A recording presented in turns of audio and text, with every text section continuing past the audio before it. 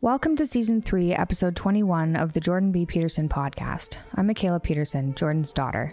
I hope you enjoy this episode of Maps of Meaning 6, Story and Metastory, Part 2. If you guys haven't checked it out, I watched Jocko Willing's podcast with Dad recently. It wasn't a recent podcast. I think it was from 2018, 26? Oh man, I don't know. Anyway, it was really fun and informative. It had some nice stories my dad shared about working on the railway that I think you might enjoy. I would highly recommend watching it. Also, if you haven't heard of Nicole Arbor and you're in need of some laughs, I would recommend watching some of her videos. She's extremely funny and very sharp. I hope you're doing well. Season 3, Episode 21, Maps of Meaning, Part 6, Story and Metastory, Part 2, a Jordan B. Peterson lecture.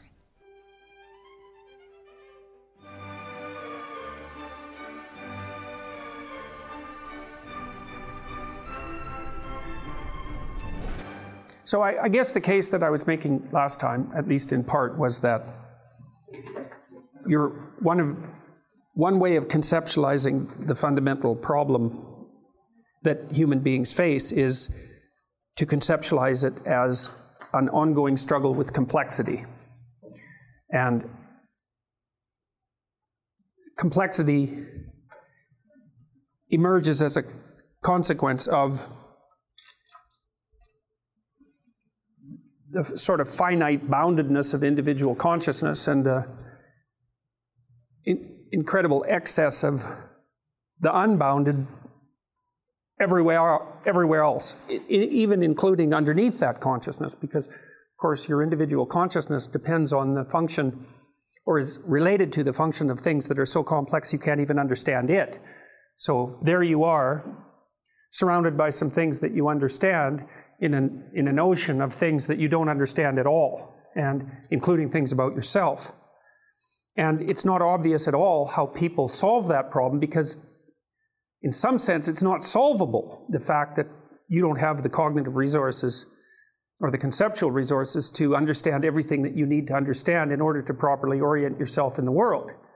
Now, obviously, partly the way we deal with that is that we cooperate with other people, and so that radically multiplies our resources, incredibly multiplies our resources.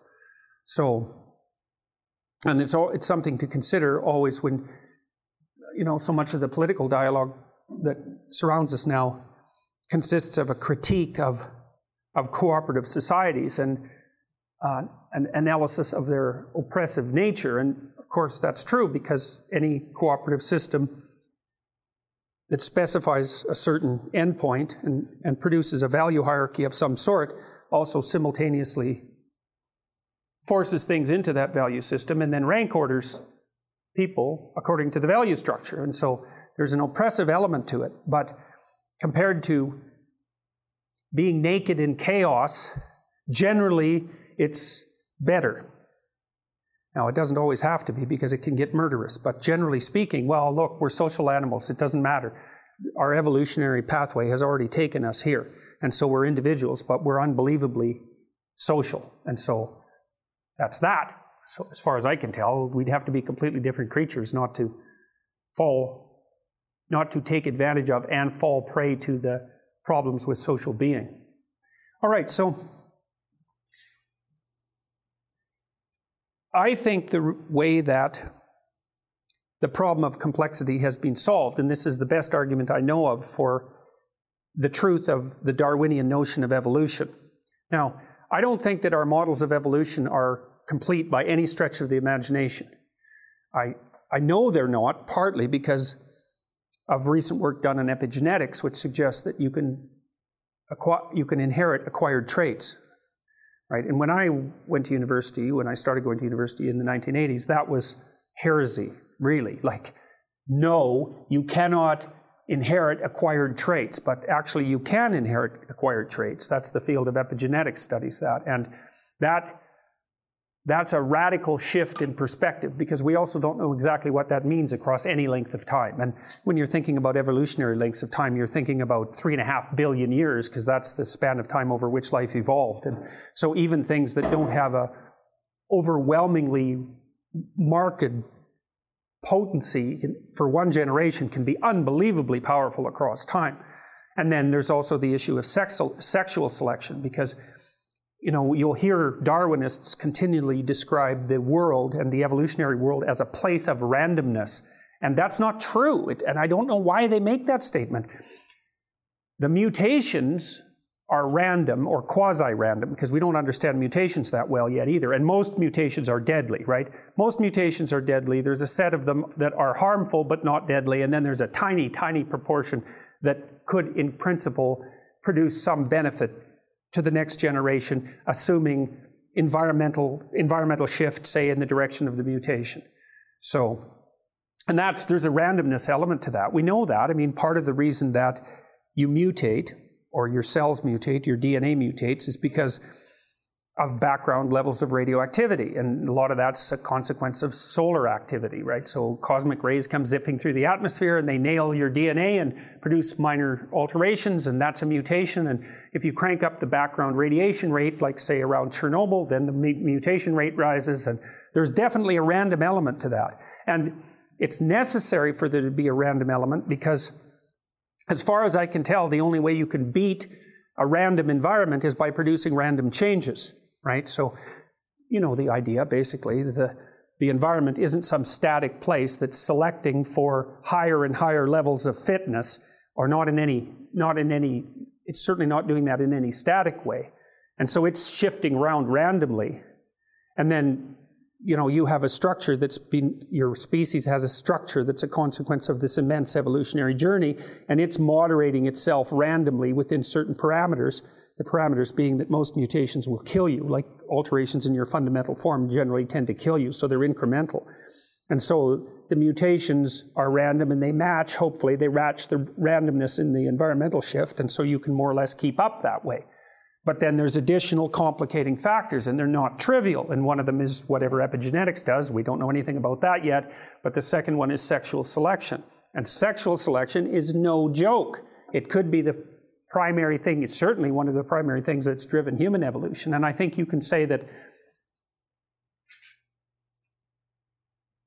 you think about the environment again. Well, let's think about the environment. So you have a dominance hierarchy, and that's really an old structure. The dominance hierarchy is 300 million years old, because it emerged pretty much whenever there was a nervous system, emergent nervous system, and whenever animals had to occupy the same territory, they automatically organized themselves into something approximating a dominance hierarchy. So it's a very, very, very, very old structure. It's older than trees. It's older than flowers. It's old. And as far as real goes from a Darwinian sense, permanent is real. And so when you can say, well, our arboreal ancestors adapted themselves to trees, and so the tree was around long enough to be a feature of the environment. But the dominance hierarchy has been around a lot longer than trees. And you can think of the dominance hierarchy both as an adaptation to the environment, because you'd kind of think about the dominance hierarchy as a cultural construct. But if a cultural construct lasts long enough, then it becomes part of the environment. And so the dominance hierarchy is part of the environment. And what seems to happen, roughly speaking, and this is an oversimplification, but we'll go with it, is that males have a dominance hierarchy, and there's a relatively small number of males that are relatively successful, and those successful males have preferential access to female reproductive capacity, either because the females actively choose the more dominant males, which is very, very common, or because the more dominant males chase all the less dominant males away, so that even if the females don't exercise choice, which they often do, then the only males left around that can serve as reasonable mating partners are the more powerful ones. And so you think you've got two really radical determiners of evolution as a consequence of that. One is that I'm not talking about female dominance hierarchies at the moment, but I can talk about them, but that's why this is an oversimplification. But what happens is that the males obviously are selected for their ability to move up dominance hierarchies. Obviously, because the ones that are at the top of the dominance hierarchy reproduce preferentially. And so that means the male dominance hierarchy becomes a method of selection. But then allied with that is the female proclivity for choice on whatever dimension the dominance hierarchy happens to be arranged. And so then female sexual selection also becomes a radical, non-random selector of what genetic material is going to move into the next generation. And so I fail to see how any of that can be separated from the emergence of complex nervous systems and mind over the course of evolution, because creatures aren't making random choices. They're not random at all. So we even know such things like, imagine a peacock's tail, It's covered with eyes, which is quite interesting because eyes, of course, attract attention. And lots of animals have evolved eye-like markings. Like moths, there's moths that when they unfold their wings, they have two big eyes on the back of them. And that's to keep birds from eating them, right? Because the birds don't like being stared at, so they stay away from the moths. But so a peacock's tail is nothing but eyes. And so it's very attractive and it shimmers. And there's something about it that's beautiful, which is quite interesting too. The females have obviously been selecting the male peacocks for beauty. They have this insane tail. Well, so the evolutionary biologists have thought, well, what possible utility could that tail be? Is it just maybe the females got fixated on tail, so to speak, and you got a Baldwin effect loop going there, and the male peacocks just got bigger and bigger tails, and it's just like an evolutionary dead end. It's a positive feedback system that's gone out of control. But they have done things that look at the symmetry and breadth, say, or the symmetry and size and overall quality of the male peacock's tail as a marker for physical health. So reduced parasite load, for example. And it does turn out that the healthier male peacocks have better tail display. And so what the females seem to be doing is using some marker or some set of markers as a proxy indicator for health. And I think you could say reasonably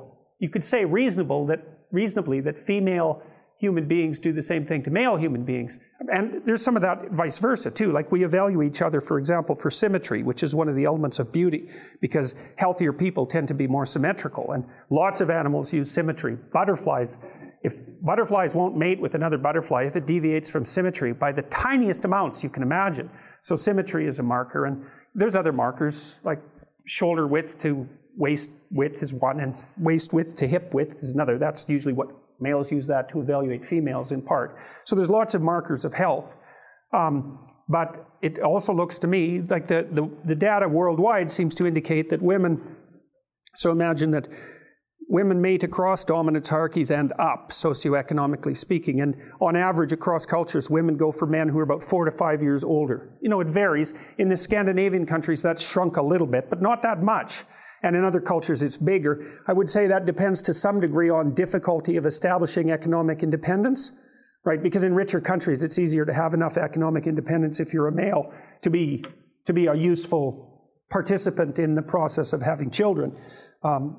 But it doesn't matter. Cross-culturally, it's still across and up, where men mate across and down. They don't care much about socioeconomic status. It doesn't seem to be part of their selection method, generally speaking.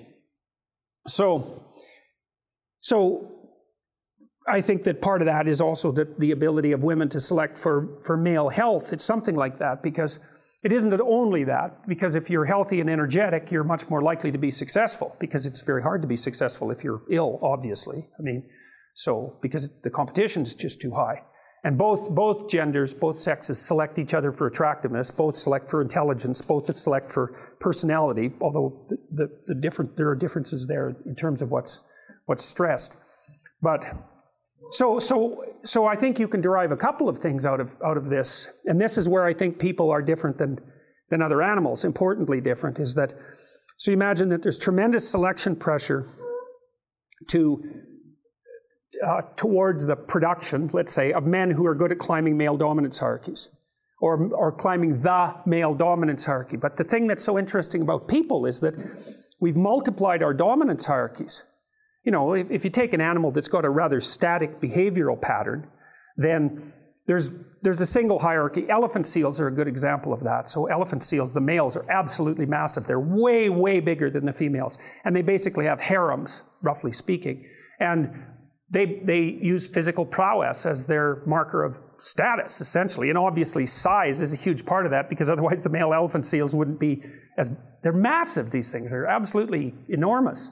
And so it's just power / health, maybe aggression, something like that. It's whatever makes them more suitable for the kind of physical combat that elephant seals engage in. So And the degree to which power is associated with dominance status in those sorts of situations seems to be associated with the size differential between males and females.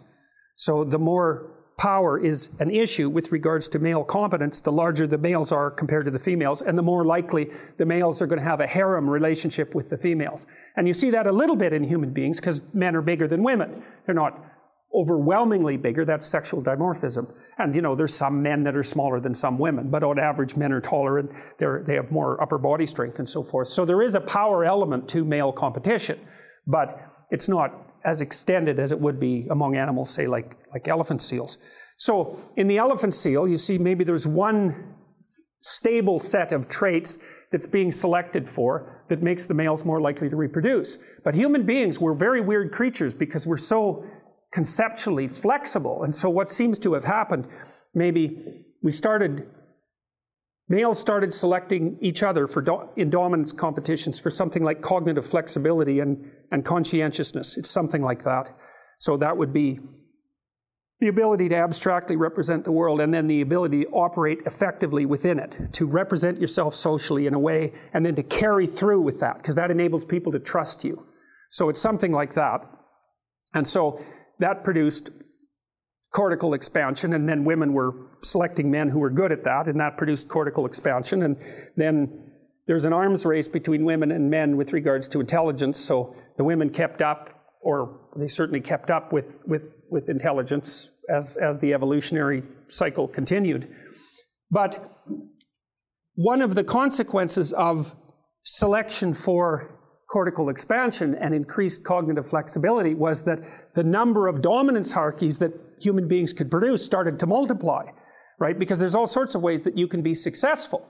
You think about how many ways you can be successful in a modern culture, and you can be successful in dimensions that aren't really even associated with each other. So you can be successful socially, that's what an extrovert would do. You could be successful in terms of intimate relationships, that's what an agreeable person would do. A disagreeable person would be more successful with regards to competition. A person who's high in neuroticism would be trying to protect themselves and to establish some sort of security. An open person would be looking for a flexible, creative environment. And so there's this multiplicity of ways that you can establish a dominance hierarchy and be successful in it. And if you're creative, you can come up with your own damn dominance hierarchy, which is exactly what you're doing if you're creative, right? You spin up a game that's your game, and then you make the rules. And that's hard, because if you make a new game with new rules, it's hard to monetize it. But you can be the best at playing that game, and so that's a huge advantage to being creative if you can pull it off.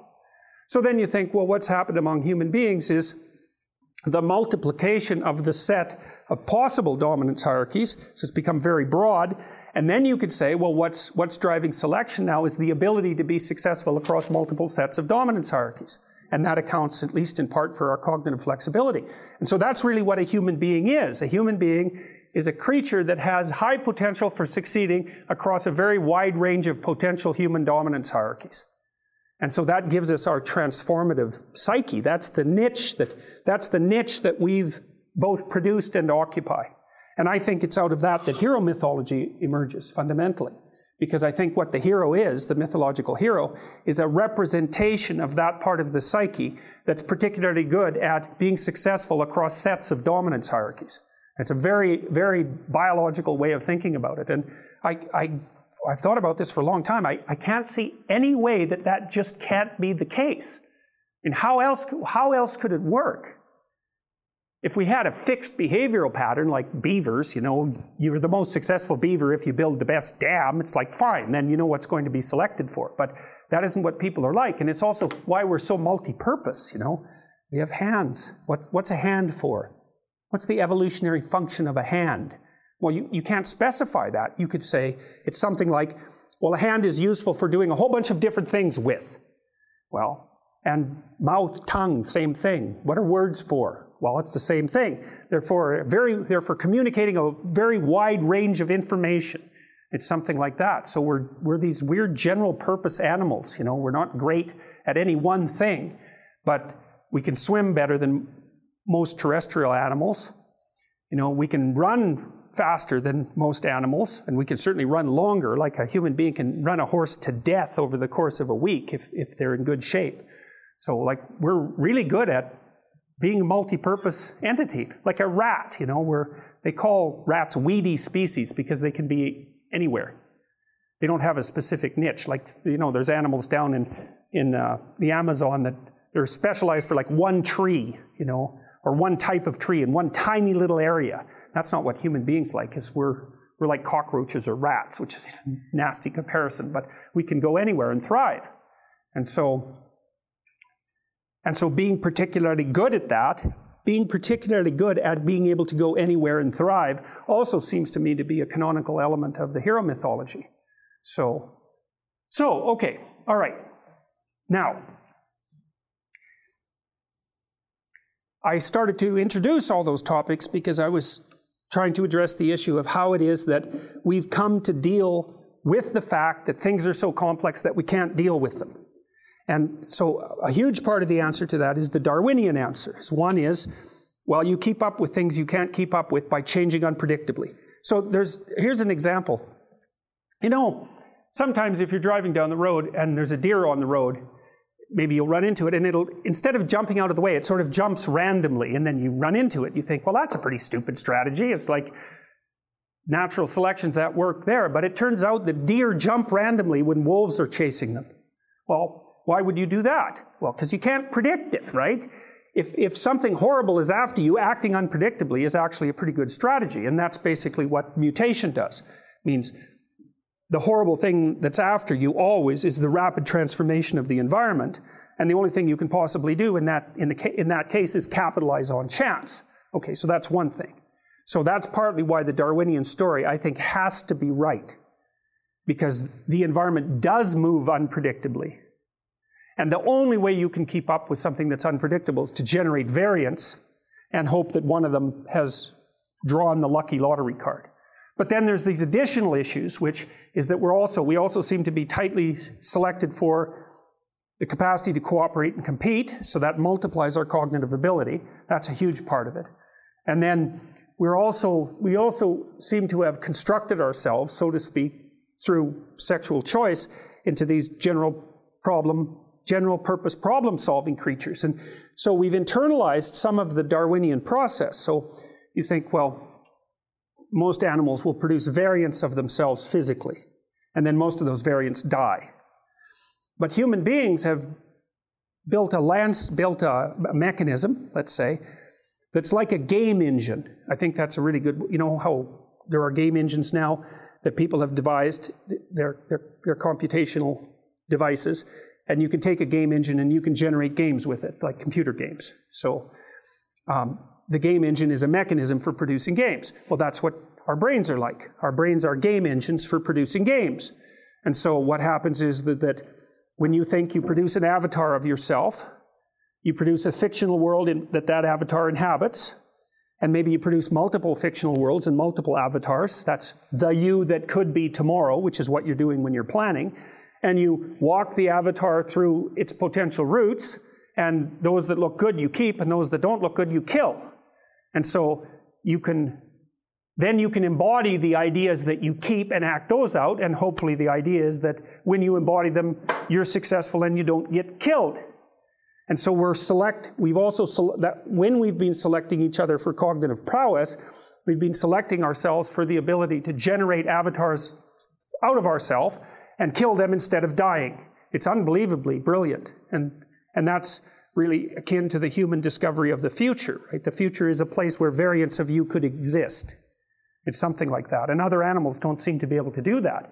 So we're very sneaky. And, well, so far it doesn't seem to be working too badly, although we haven't been around for very long, right? I mean, human beings of our particular subspecies, about 150,000 years, something like that, which is, from an evolutionary time frame, it's nothing.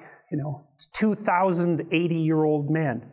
It's not very long, if you think about it that way. Okay, so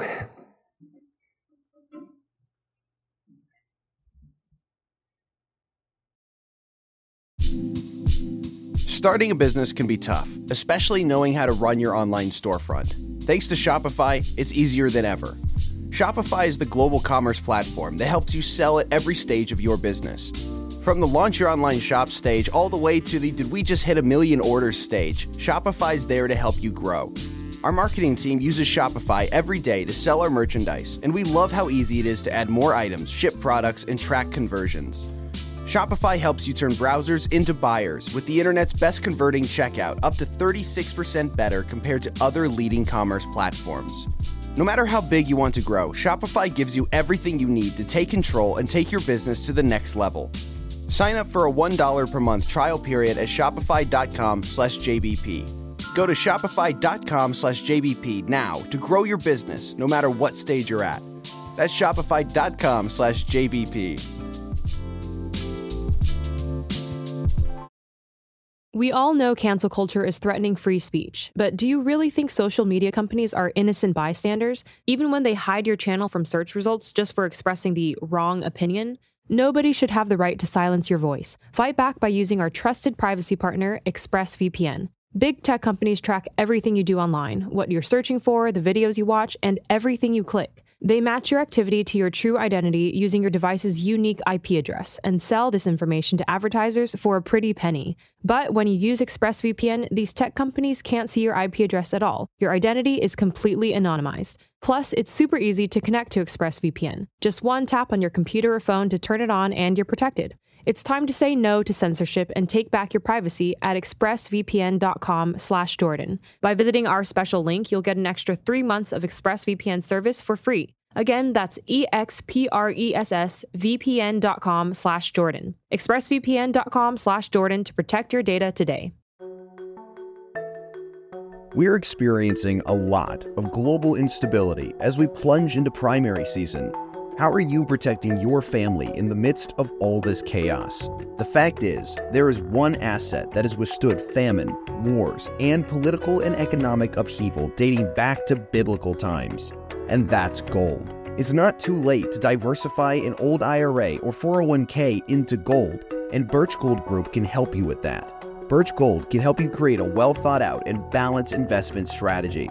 They'll help you convert an existing IRA or 401k into an IRA in gold without paying a penny out of pocket.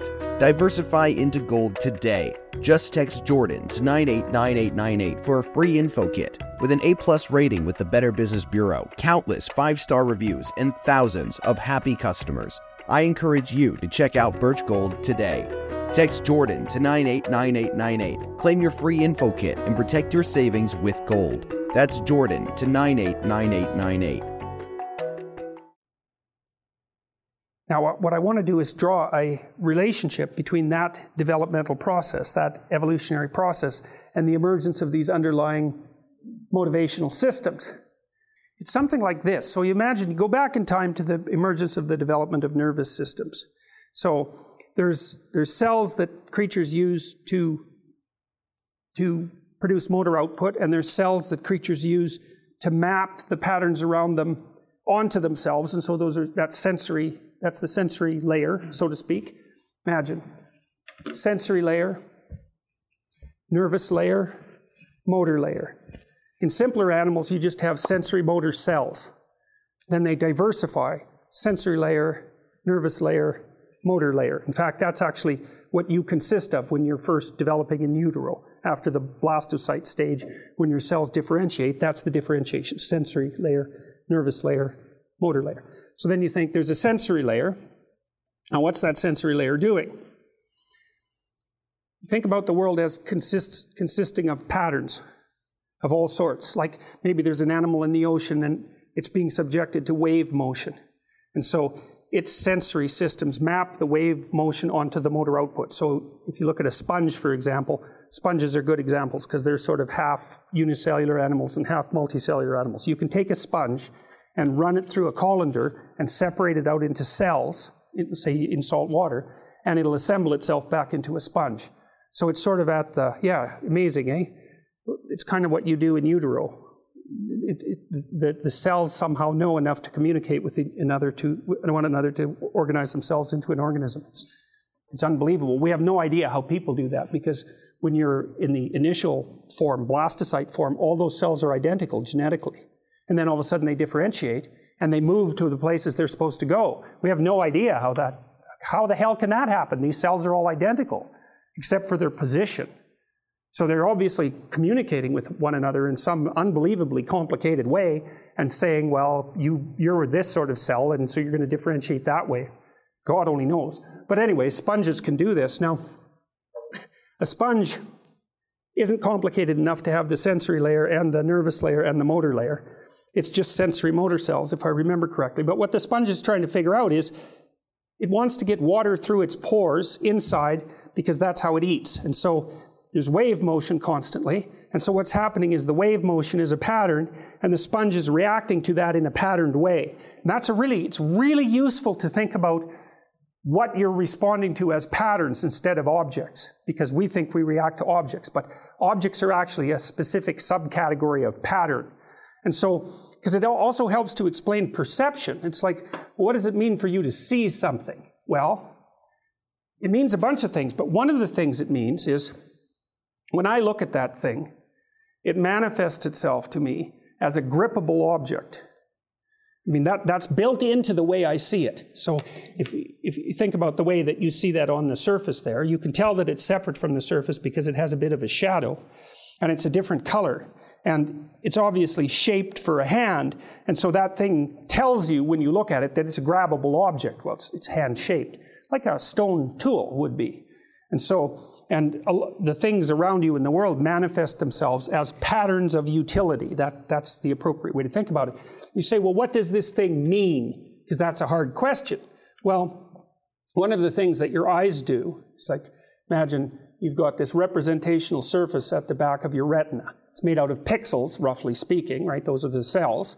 And what it does is map that pattern onto your retinal pattern. And then the retinal pattern propagates itself as a nervous pattern along your optic nerve, and then that manifests itself as a neurological pattern. And that neurological pattern manifests itself as an action pattern. And so the meaning of the object is the action pattern that is mapped onto the percept. And so what does this mean? This is what it means. You think this is a Piagetian observation. It's like one or many. One, right? Because I'm acting like it's one. But if I do this, then it's many. Why? 1, 2, right? They're separately manipulable entities. And so the concept of number is, in fact, predicated, at least in part, on the idea of singular usability. But you're mapping it. It's like, well, what is this? It's a key. Well, what does that mean? Well, I'm mapping that shape into this motion for that action. You say, well, it's not just a key. It's a weapon, right? And so that's because I've mapped it onto a different output pattern. But if you think about perception as the matching of patterns onto patterns, it makes way more sense. You can really start thinking about how perception works, because then you can also start thinking about unconscious perception. So, you know, the blindside experiments show, for example, that if you've had cortical damage, so you think you're blind, you can't see objects anymore. But I show you a picture of a frightened face, you'll show a skin conductance response to it, and you think, well, how the hell can that happen? It's like, I have to see the face in order to infer the emotion, in order to have the reaction. It's like, no, you don't. You don't need that at all. You need a pattern recognition system that maps that right onto an amygdalic output that produces physiological readiness. You don't need the perceptible entity, because, you know, you think, you see something, and then you think about the thing, and then you evaluate the thing, and then you act. It's like, you do that, but there are parts of you that don't do that at all. Way faster parts, more primordial parts. And so another example would be Darwin's trick with the snake that I told you about. He'd go to this museum that had a cobra in a glass cage. And the cobra, he'd put his face up to the glass cage, and the cobra would strike at him. And he'd go like this. And there was no way he could control that. Well, it's because the part of him that saw the snake wasn't the part that was doing this. There's a part of him that does this to snakes. That's what it does. And it's way faster than you figure to see the snake, you have to, the image is obviously the image. The pattern is portrayed on the retina, it propagates backwards. To see it, it has to be elaborated up through a very complex set of neurological connections. That takes time. And so you're dead. Well, the thing that snake means this, that's like 3 neurons, super fast. And so what is a snake at that level of representation? It's like a snake is that which makes you do this. And then you could also say that at that level of representation, everything that makes you do this is the same thing, right? Because the same would be defined by the pattern that you manifest in response to that entity. So then your nervous system is layered, that's sensory layer, neurological layer, motor layer. As you become more complex, the sensory layer differentiates into the different sensory systems, and the neurological level multiplies in terms of its potential number of connections. So what happens is that you can map patterns that manifest themselves in multiply different ways to multiple motor outputs. So you start with a fixed action pattern, which is just like the sponge reflex. What's the world to a sponge? The world is what makes you go like this or like that. That's it. That's the whole world. The sponge has compressed the entire world into pores open, pores closed. That's it. 2 states. And then, well, once the nervous system gets differentiated and the senses get differentiated, so there's specialized kinds of cells, then you can detect more forms of patterns. You can produce more patterned output to that. But even more interestingly, and this is where the nervous system starts to come into play, the mapping of the pattern onto the output is no longer one-to-one. You can use the same pattern, roughly speaking, to produce all sorts of different outputs that are context dependent, because you might say, well, so, okay, I picked that up. You say, well, he picked that up. It's okay, well, what about that? You think, well, he picked it up. Well, yeah, I did, except the pattern of musculature that I used to do this is by no means identical to the pattern of musculature that I used to do that, right? I mean, the fact that the orientation is different is actually extraordinarily important. So, well, my point is that with sufficient nervous complexity, you can take the same thing, so to speak, and map it all sorts of different ways, and human beings are unbelievably good at that. Okay, so now go back to when things were simple.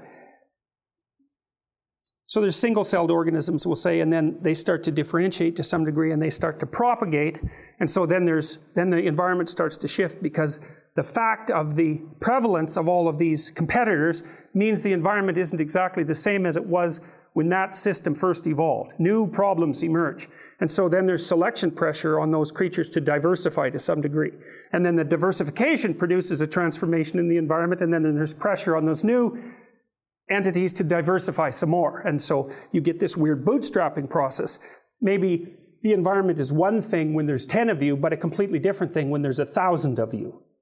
Right, so just sheer multiplication is going to transform the environment. And so then because the environment has now become more complex than it was, there's selection pressure to produce diversification in the underlying organisms. And that took a long time to get off the ground. Like, there were single-celled organisms for a huge span of history. I mean, if you look at evolutionary history, the amount of time that there were single-celled organisms is far longer than the time that there's been since there were multi-celled organisms. It's like Moore's law, you know, the law that governs the increase in computational power. You can trace that back to about the year 1400, something like that. So it's been going on for a very long time.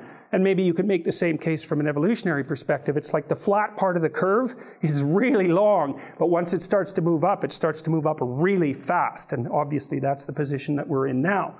So single-celled organisms for a long time. Then they started to diversify. And then you could imagine, well, from the single-celled organism, you start getting multicellular organism, and then it ends up with this tripartite structure: sensory layer, nervous layer, motor layer. And then that starts to differentiate. And every time there's a differentiation, that's conserved. And that's these systems, the motivational systems. They emerged a long, long time ago. as emergent solutions to emergent problems, and you've conserved all of them. I mean, you've conserved your snake reflex, which is like 3 neurons long. So that's really, really primordial. But you've conserved function at almost every temporal level. So there's parts of you that are quick and dirty, and parts of you that are slow and sophisticated. And a lot of the contents of consciousness is slow and sophisticated. So it can't help you out in an emergency. But it can do, what consciousness seems to do is take your structure, it analyzes the worlds for, let's say, mismatches between what you want and what's happening. And then it either helps you alter the world so those mismatches go away, or it turns inward and modifies the structures that you're using. So if you're playing the piano, you've got this automatized routine. It has very little to do with consciousness if you've practiced enough, and you make a mistake. You stop, and you note the mistake, and you stop, and then you slow it down, and then you practice the new thing, and then you speed it up, then you speed it up, then you speed it up. And as you're doing that, the neural representation shrinks until you've developed this little specialized machine, and then you run that a few times, and now you can ignore it. You can look at the notes and just play, and away you go. And that's kind of what consciousness is doing all the time. You're laying out an automatized routine, and then if that doesn't produce the intended outcome, you stop, you become conscious, really, because there's nothing like an error to make you conscious. Then you do a high-resolution analysis of the space in which the error emerged. You rematch your motor output, your perceptions, and all of that to make that error go away, and away you go. And so your consciousness seems to be continually building your unconscious, your procedural unconscious. And so to some degree, the purpose of consciousness is to make you functional unconsciously, right? Because that's way better. You don't want to be conscious of most things because it's just, what are you going to do? Be conscious of your digestive processes? It's like, no. If you're good at something, you hardly have to be conscious of it at all. So consciousness is something like an error detection and rectification system, something like that. And so you can say, well, you could practice being conscious, because what that means in some sense is you're always attending to your errors. And that seems to be a really intelligent thing to do if you don't take it too far and collapse yourself. Because if you're always attending to your errors, you're always improving your automated adaptability. Something like that, right? Pay attention. See if things are working out the way that you want them to. And if they're not, modify your approach, your perceptions. Okay, so you've conserved these systems. And the systems emerge to solve the problems of emergent complexity. And you end up at birth with all of these conserved systems. And so those would be proclivities that would enable you to manifest the necessary realm of behaviors in the social, natural, human environment, something like that. So you're basically prepared for that. And we went through what those were last time, and you can break them down into self-maintenance motivations and self-propagation motivations, something like that. So, okay, now the question is, how do those manifest themselves? And that's where we can make a shift, say, from evolutionary ideas and biological ideas to narrative ideas.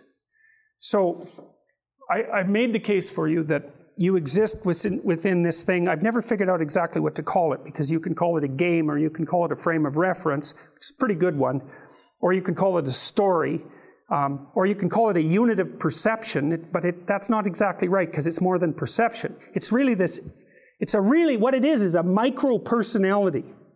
It's your personality as it manifests itself at the highest possible resolution. That's what this is. And so if I'm, say I set myself the task of moving those keys from there to here. So my perceptual frame it's this thing. I think, well, what's the world? Everything else can be ignored. I need to make an object out of my hand, these keys, that tiny spot on the table. And my goal is to transform this pattern into that pattern. And it's a pattern because it maintains itself across time, right? It's not like smoke or a cloud. It persists. So there it is, there it is, there it is, there it is. That's a pattern that's extending across time. So I have this goal, which is the transformation of this into that.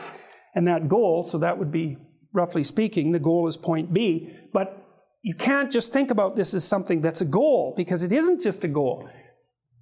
There's a goal, which is the end state of this entire process. The end state is, I've moved the thing from here to here, I've transformed this into this, and I've done it using action. And that's a useful thing to know too.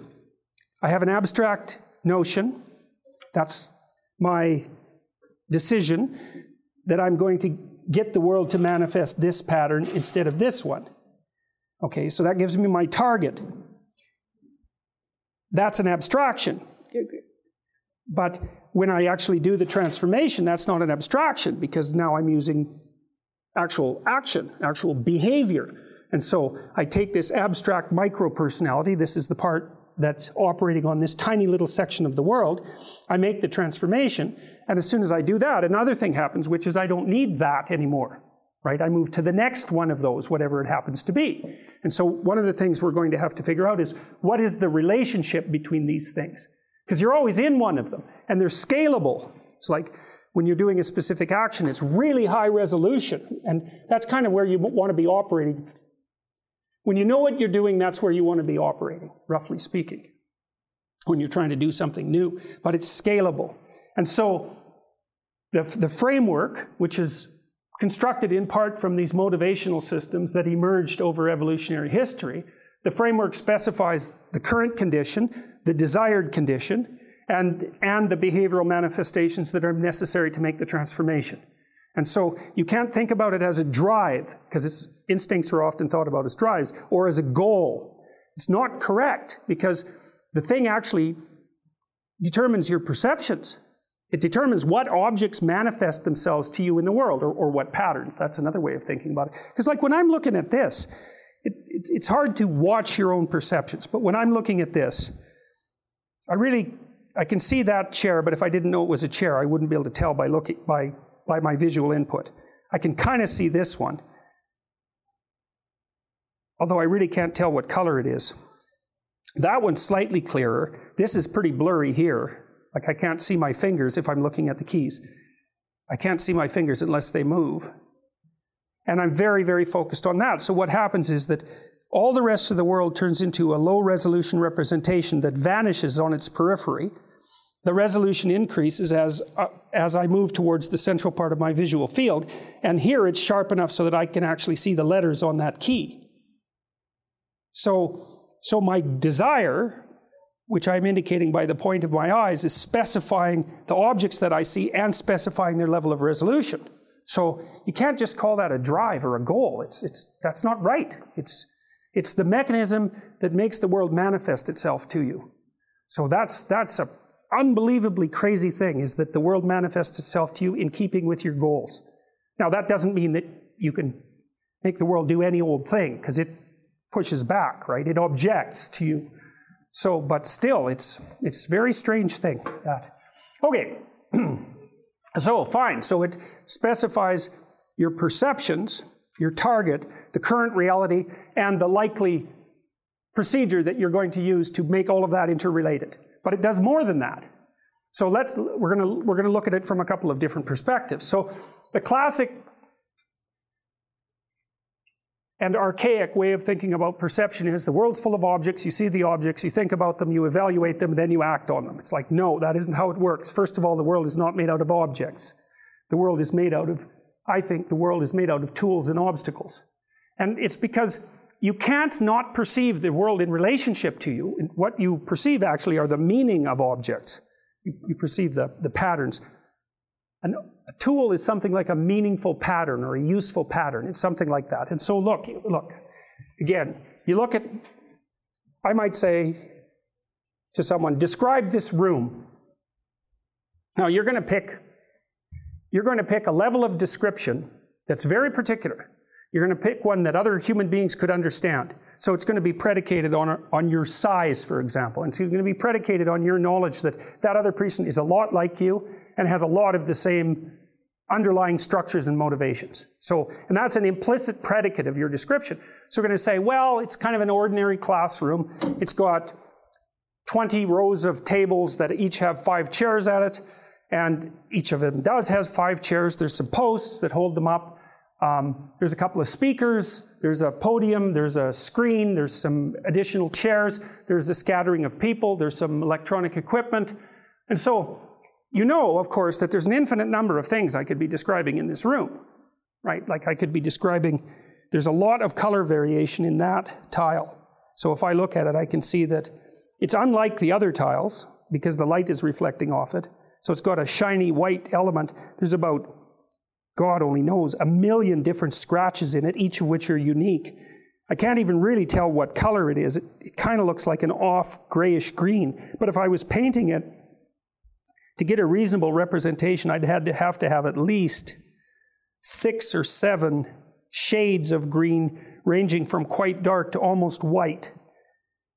And that's only if I look at it from here. If I look at it from here, well, then you get the point, right? I mean, there is an infinite number of details in this room. There's an infinite number of facts in this room.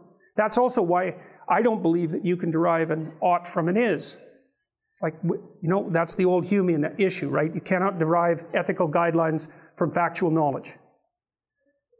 And I think the reason for that is, which facts are you going to pick? How are you going to select them? There's an infinite number of them, even in a constrained situation. So merely by attending to some and not attending to others, you're already using an ethic, because you can't attend to one thing and not another without being ensconced in one of these value structures, because the value structure is what determines the direction of your attention. And so you can't make the argument that you're using the infinite number of facts that are available at your disposal to govern how you're looking at the facts. You're not. That isn't what you're doing. It's not possible to do that. So what do? Well, you describe the things in the room that would be relevant to other people. Otherwise, you're going to bore them to death, or they're going to think you're insane. You know, so, or an artist maybe, because an artist might do the kind of concentration on a detail that I just described, but he's obviously, or she's obviously trying to paint the thing or represent it somehow. So it's still tool-like. Well, why do you want to know that there are tables? Well, because you sit at them. Why do you want to know if there are chairs? Because you sit in them. You know, what about the screen or the camera equipment? Well, they're all usable tools. And so that's what you describe. You describe the world at the level of usable tool. Or you might also say, you know, look out for that girl who's in the third row. She's trouble.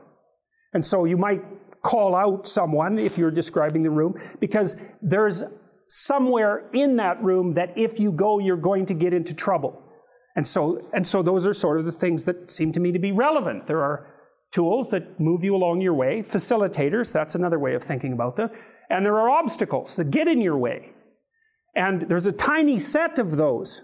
Otherwise, you get overwhelmed. You're not going to go anywhere where it's all obstacles, right? You don't even want, you don't want to be in that place. You want to be in a place where it's mostly this.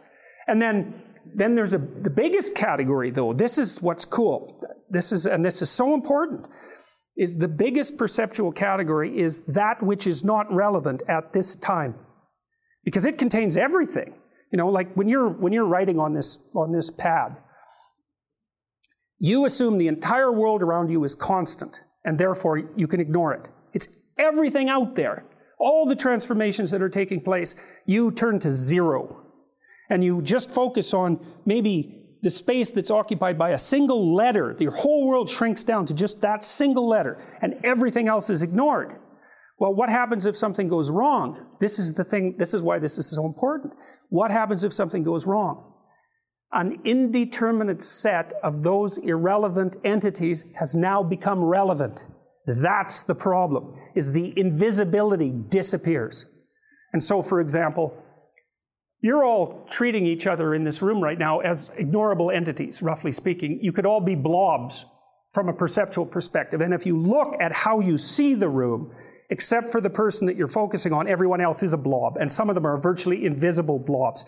And that's fine, because you're adequately represented as a blob unless you do something that disturbs the ongoing flow of goal-directed action, just like the gorilla thing, right? So the damn gorilla was invisible because it didn't get in the way, even though you'd think, of course, you'd see a gorilla. It's like everything that doesn't get in the way is invisible, except for that small fraction of things that you can use for your purpose. And that's how you perceive. So it's so mind-boggling, that, because it puts perception into the realm of ethics. It isn't what you'd expect. You see what you're aiming at.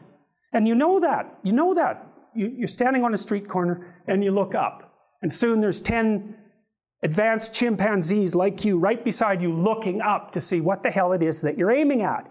Because they assume, just by watching you, that if you're focusing your perception on something and you're fixated on it, that it's relevant and important. It's tool-like or maybe obstacle-like. It's relevant for some reason. And so we live in a landscape of relevance. And to me, that's an absolutely mind-boggling idea, because that is way different than living in a landscape of facts. It is not the same thing, even a little bit. And there are philosophers who've pursued that idea I would say to quite an incredible degree. Heidegger is probably the one who's done that more than anyone else. But the 19th century pragmatists were very interested in that as well. But because the classic scientific idea is something like, you perceive a universe of facts and derive conclusions and act. It's like, no, you don't. You perceive a landscape of pre-categorized relevance that's dependent on your ethic. Jesus, it's so peculiar, that. And so that brings up real questions like, what ethic best structures your perceptions? Well, that is the interesting idea as far as I'm concerned. Okay, so then we can make this a little bit more interesting, I think is the right way of thinking about it. Okay, well, so you've got tools and obstacles, but they're not dead. That's the other thing. Because we're in an ethical landscape, because we're in a motivated landscape, whether something is a tool or an obstacle actually matters to you. And we can actually define matter. Matter's a weird word, because there's matter, and then there's the things that matter. And you could say the world is made out of matter, or you could say that the world is made out of things that matter. And I would say you act like the world is made out of things that matter. You might say, I don't believe that, I believe it's made out of matter. But no, you don't, because that's not how you act. It might be what you say you do, but it is not what you do. So why do things matter? Well, first of all, irrelevant things don't matter. And thank God for that, right? Because if everything mattered, you're either in the midst of an LSD trip, or you're schizophrenic, or you're in real serious trouble. So you want most things to be irrelevant. Now that's kind of dull, and it takes the glory and the glamour out of the world, but from a cognitive perspective, it's definitely an advantage. So irrelevancy, man, that's critical. And a huge amount of what you have done is learned irrelevance. It's the basis of your cognitive knowledge, is learned irrelevance. What to ignore. Okay, fine, so that zeroes things out. You turn most of the world into zero. Well, then you have this small subset of things that are beneficial to you, that you can use for the purposes of your current operation, which we'll define in more detail. You can use that for the purposes of your current endeavor. And then you have obstacles. And so, for example, if I'm late for class, so I'm in a particular state of mind, and I walk in here and I see that, I'm going to get a little burst of negative emotion. It's irritation. And the reason for that is not a recycling bin then. It's an obstacle that some dimwit left there just to annoy me. And I mean, you know what I mean. That's how you react to the world in a situation like that. It's like, it's not a recycling bin. If it's here, and I don't want to stand there, then it's a recycling bin. If it's there, it's an obstacle. And as soon as I look at it, it isn't that I see it and then get annoyed. It's that annoyance is part of the perception. Because it's an obstacle in my pathway, the emotion comes along with the perception. It's not laden on top of it. It's not, I don't think that's a recycling bin. That's in the wrong place. Now it's in my way. I should be annoyed. That isn't what happens, is the annoyance. My suspicions are that the damn annoyance is faster than the object perception, because it's a more primordial circuit. So you actually, now there's a great book, if you're interested in this sort of thing, there's a great book called An Ecological Approach to Visual Perception, which was written by a guy named Gibson back in the 70s, and it's brilliant. His fundamental conclusion is, I think, wrong, but it doesn't matter. The book is not only brilliant because, see, he was the guy that came up with the idea of affordance. And an affordance is something that affords some utility, and that can be positive or negative. And he thought about the world as being full of furniture, roughly speaking, something like that. And that what you saw, what you perceived directly was the affordance. And so imagine the visual cliff experiment. So let's say I put a piece of glass over top of the space between these two tables, no chair there. And I take a duck, and I put the duck here, and the duck walks out on the glass. The duck doesn't care. It'll just walk out on the glass. Well, it's an aquatic animal, and so if there's depth underneath it, it doesn't really bother a duck. But if you put a human infant on there, old enough to crawl, the human infant will look over, and it's not going on that glass. And you might say, well, what does it see? And you could say it sees a space between the two tables and infers that it might fall, but it's like 8 months old. Like, what the hell? It's inferring that? No, it's not. It sees a place to fall off of. And that's Gibson's fundamental point, is that you don't see a cliff. You see a falling off place. And of course, why wouldn't you see that? Because if that isn't what you saw, you wouldn't be here, because one of your dopey ancestors would have wandered off the cliff and died. The ones that saw a falling off place, they just stayed away from that. And you know, if you have vertigo, and even if you don't, if you're up on the 35th floor of an apartment building and you walk out onto the balcony, it's really interesting to notice your perception, because you might think, well, you see the space and you become afraid. It's like, no, you don't. You walk closer to it, and your body, you perceive the damn thing with your body. You can also see it, but you perceive it with your body. It's like, don't go there. Don't go any closer. And there's an automatic mapping of that place onto do this, go away from there. And that's underneath and faster than the actual, quote, conscious object perception.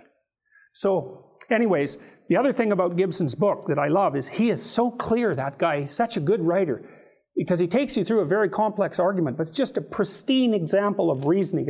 The whole book is reasoning. It's brilliant, brilliant. So anyway, so if you want some background on that idea, the idea of perception of utility, let's say, that's a great place to look. But it's also worth thinking about it from a biological perspective, because bloody well, of course you're going to see the world as what matters, because you're the sort of creature that cares about what matters, mostly because you don't want to die. So you can't remove the fact that you don't want to die from your perceptions. Well, if you did, well, you can imagine what would happen if you did. You know, you do something like wander off a falling off place, and that would be the end of you. So it's built into your damn perceptions. And so it's built into the facts that you see, because there's an infinite number of facts. And so even just selecting the facts, that's an ethical issue. So it actually matters practically too, because one of the things that I've come to understand about political arguments is, well, people say, well, the person on the other side of the ideological continuum has different opinions than I do. It's like, no, they don't. Or maybe they do. But they don't see the same facts. Because the filter they use to select from among the infinite number of available facts preferentially presents them with the facts that are relevant to them. And that's already built into their ethic. And so one of the horrible things about political discussions is that you're actually having a discussion about what the facts are. And you say, well, the facts are the same for everyone. It's like, yeah. It's like saying, I have an infinite library of books, and you can come into it. It's like, well, you're going to pick out the same book? Seems highly improbable. And that's the problem with facts. It's like, there's a lot of them. You know, you try to do something like untangle the Israel-Palestine conflict. I mean, one of the things you just to start with is like, okay, how far back are you going to go? Well, I would say it depends on what argument you want to make. You know, if you want to make argument A, you go back 100 years. If you want to make argument B, you go back 3,000 years. And then you could have an argument about which time scale you should use, but it's not like it's obvious. You know, is it 10 years? Is it 1 year? Is it 6 months? Like, it's not 3,000 years. Is it 2,999 years? Like, where are the borders of relevancy when you're laying out the landscape of the argument? God only knows. It's intractable. And, you know, partly the way your temperament solves that problem, because it does, is say, well, a creature like you with your temperament preferentially attends to this set of facts. And that'll work, because attending to that sort of facts is likely to produce a reasonable outcome for you in most circumstances. And it's a way that you simplify the world and make a tremendous amount of it irrelevant. A priori filters. Okay, good. Now, the next cool thing. What happens when you see a tool? You're happy. What happens when you see an obstacle? You're unhappy. And there, now you understand emotions. And that's so, like, that doesn't take much. That's, once you've got this initial framework, it's like, okay, well, what's an emotion for? Positive. Move forward. Negative. Get away. Indeterminate. Stop. That's anxiety. Stop. You're not where you think you are. Your map isn't producing the desired outcome. It's wrong. What should you do? You don't know. Stop. Because if you don't know where to go, there's no point going anywhere. And then what? Prepare. That's anxiety. Stop. Prepare. Well, people hate that because, well, for obvious reasons. Prepare. For what? Everything. Yeah. Very, very demanding psychophysiologically.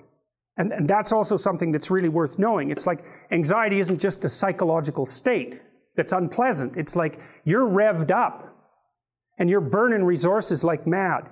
And you're in a biochemical state such that that's optimized for quick action, but that's toxic if you inhabit it for any length of time.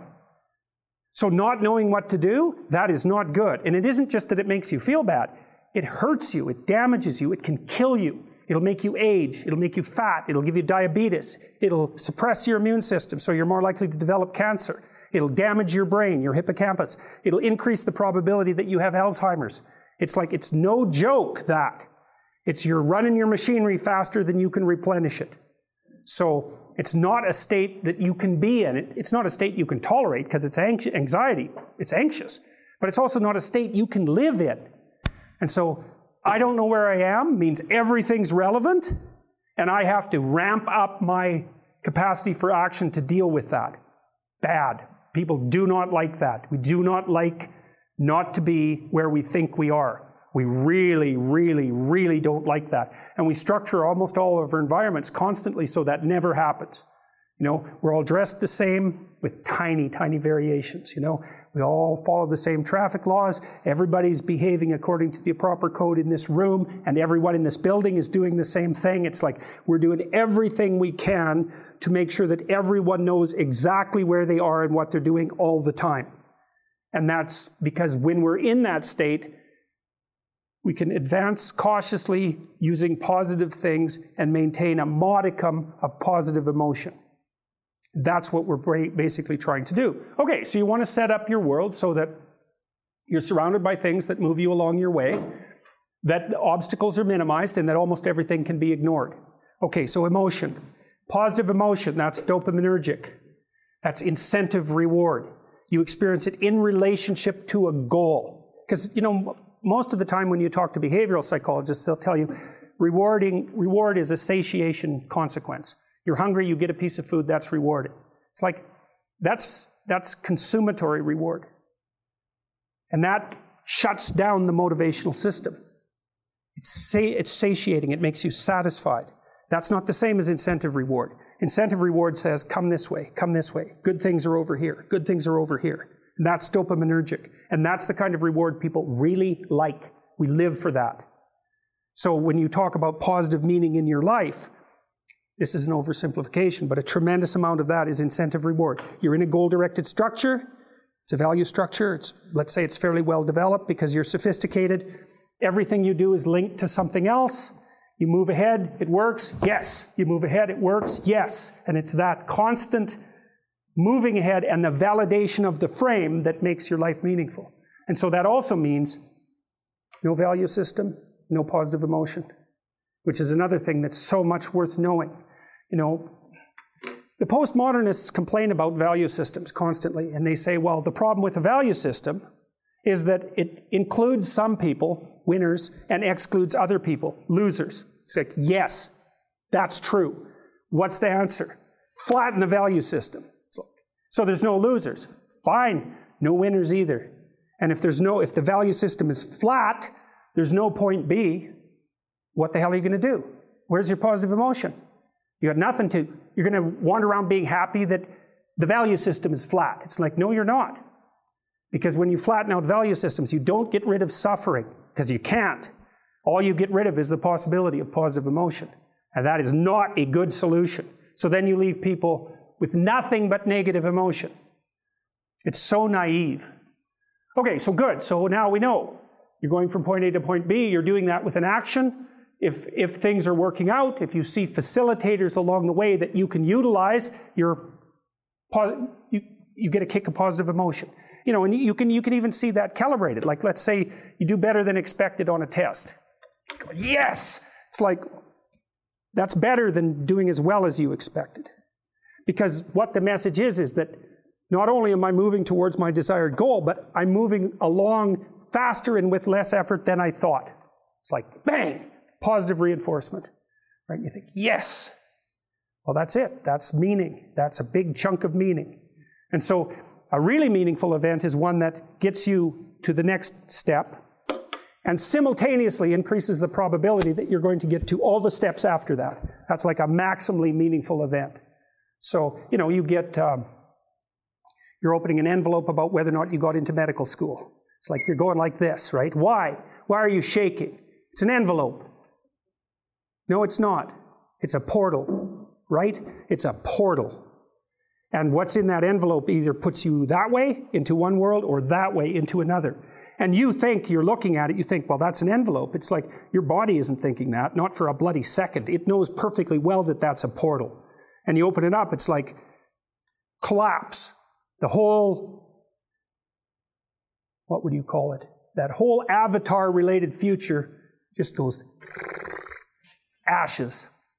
Or, bang, it springs into reality. And you perceive that, and that you perceive all of that almost instantaneously, and that produces that radical transformation in emotion. You're not reacting to the envelope, or maybe the envelope isn't what you think it is, or maybe the envelope isn't what you see.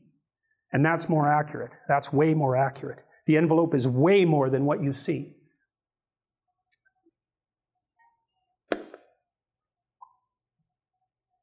Okay, good. Let's break for 15 minutes, okay? And then we'll go ahead with the next part of this. Well, so that's just a transformation of the previous diagram. While you're moving around along from what is to what should be, we'll say, as long as things are working out, well, then you're mildly happy. And if they don't work out, well, then that's another problem. You see, these are different sizes. There's a reason for that, and that's because negative emotion has more potency unit for unit than positive emotion does. And so what that means is that people are more reactive. People hate a small loss more than they like an equivalent gain. And so we're tilted to some degree towards a bias for negative emotion. And that is also dependent on temperament, because somebody who's very, very low in neuroticism, that's basically anxiety and emotional pain susceptibility, something like that. So that would be the threshold for experiencing a certain level of anxiety or emotional pain, but also the length of time that would take to recover. It's something like that. And so, but for the standard human being, loss hurts more than gain rewards. And so, well, it's useful to know that because it helps you understand yourself and other human beings. Even if you're trying to motivate someone to do something, loss avoidance is often a powerful motivation as well as gain. So, all right, prevention, fundamentally. Okay, so now here's another way of thinking about this. And this is a more abstract way of thinking about it. So we talked about the idea that the world might be divided into tools and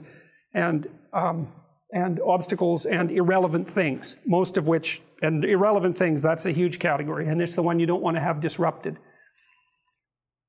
And also that the obstacle category produces more emotion than the tool category. But here's another way of thinking about it. And this is thinking about it more from a purely emotional perspective. When you think about the world as tools, it's dead practical, and it's sort of grounded in the idea of motor usage in some sense. But you can think in an analogical fashion about the same system in a slightly different manner. You're in the situation that you're in right now, and that's not good enough. And so that's another thing that's kind of interesting about people, is they're chronically dissatisfied with the way things are. Well, that's okay, because you wouldn't be motivated to move forward if you weren't chronically dissatisfied with the way that things are. But it's kind of annoying, because you might think, well, why aren't you just happy with what you have? And the answer to that is generally, because I don't know if it's going to last. And so that's part of it. And the other is, well, if the situation shifted a bit, maybe I'd have more options. And some of that would be, it would last longer. It'd be more stable. It'd be more promising. And so you can say, well, you should be satisfied with what you have. But it's kind of really a stupid thing in some sense to tell human beings, because no matter what you have, it isn't going to solve your fundamental problem.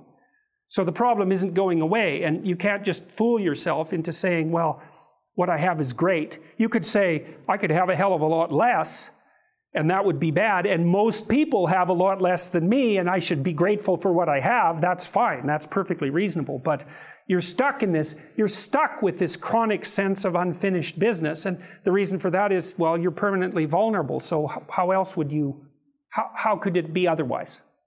And even if you've got your problem solved, then there's 3 or 4 people in your family that by no means have got their problem solved. So the problem of problems never goes away. That's an existential. That's a good thing to know existentially too, because it helps you calibrate your life properly.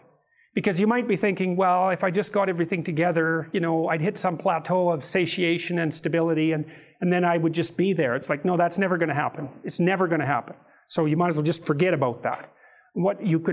It's a Sisyphus issue. The guy who pushes the rock up the road and up the hill and it rolls back down. I think it was Nietzsche who said, we must presume Sisyphus to be happy. Something like that. Well, maybe you want to push a damn rock up a hill. It's going to roll down again. It's like, what are you going to do? Just sit there by the rock? It's okay to be active, even if the problem you're trying to solve is not fundamentally solvable. That doesn't mean it isn't worth trying to solve. So, although people can despair about it, and it's not surprising. Okay, so another way that I should have really said, instead of predicted outcome here, this is like an old model. This would be a model that I derived from work that was done at least initially in the 60s, or even in the 40s. And that still underlies the thinking of, I would say, the vast majority of psychologists. It isn't that you're predicting outcomes and failing. It's not that. It's that you desire outcomes, and sometimes you get an undesirable outcome. And it's really important to get that distinction correct, because if you're thinking about expectation, it's just a cold cognitive model. It's like a rational model. I know the world. I understand its relationships. I can predict what's going to happen next. And that's what I'm trying to do, is predict it. It's like, no, you're not. You're not trying to predict it. You're trying to get what you want from it. And there's a prediction element to that, which is, well, I'm going to pick that up, so that's a prediction. And that worked, verifying my prediction. But what's missing there is I want to pick that up. And you can't throw that out of the equation, because as soon as you throw motivation out of the equation, then you're stuck with the mystery of perception, right? So how do you organize your perceptions unless you want something? Well, you can't. So you don't get to get rid of the want and just substitute cold expectation. It's a sleight of hand. And the cognitive behaviorists do that. They almost always do that. That's how they... Well, it's not like a conspiracy or anything. It's perfectly reasonable to have a simplified model for the way that people act, but you don't want to throw motivation and emotion out of the equation, because obviously or embodiment, they're so important. Okay, so forget predicted and unpredicted. Think desired and undesired. Okay, so I come walking in here and I have this low-level desire, which is to make my way to my podium with the least amount of effort necessary, and I see that chair's in the way and it's mildly annoying, and so there's something undesired there. So the desired outcome produces positive emotion. It's promise. What's technically speaking, you could also think about it as hope. It's related to the attainment of a goal. It indicates the potential attainment of a goal. That's what hope is, or what promise is. Hope is, I can probably attain this goal. Promise is, promises, if something is promising, it indicates to you that you can probably attain the goal. Or if someone makes a promise to you, then they're telling you that they're going to facilitate movement towards a goal. And so that's the emotional level that the dopaminergic system works on. Again, it's promise or hope, or technically it's called incentive reward. That's the technical term. But it's the indication that something good is going to happen. Well, so when I see a clear pathway, then I know I can make my goal pretty efficiently, and so it's going to produce it's going to produce enough positive emotion to make me walk forward. That's the right amount. So it's interesting. So you can actually use this when you're thinking about room design or house design. It's like, so you're in a room, you think, well, what am I going to use this room for? It's like, okay, you sort that out. Well, then you want to make the pathways to that use as clear and pristine as possible, unless you want to put in some interesting variation just for, decoration. But fundamentally what you're trying to do is to set up the environment so that it facilitates the actions you intend to pursue there. If you go into your room and it's all covered with stacks of paper and they're all messy, and the bed isn't made and there's rubbish everywhere, by your definition of rubbish, then what you're doing basically is walking into a room of snakes. And it's the same system that's responding to all of those undone things that would respond to snakes. Not like a cobra that's right beside you, but it's the same damn circuitry. It's the circuitry that responds to chaos. It's the circuitry that responds to the dragon of chaos that makes you uncomfortable in a room like that. It's not explored territory. It's not a place where you can easily see the proper relationship between the tools and the obstacles. It's not a place that you can make things irrelevant. Not at all. In fact, it's a place full of obstacles. Well, how are you going to be comfortable in a room like that? It's full of things that get in the way of your goals. You're going to be nervous in there all the time. So it's like it's full of envelopes that you haven't opened, and most of them have bad news in them. You're not going to be comfortable in a room like that. You think, well, can't you just ignore those envelopes? It's like, well, it's a stupid way of looking at it. So, promise produces hope / pleasure, curiosity, all the incentive reward related emotions sort of fit in that box. And then undesired outcomes produce threat. They're threats, and they produce anxiety. But that's not even exactly right.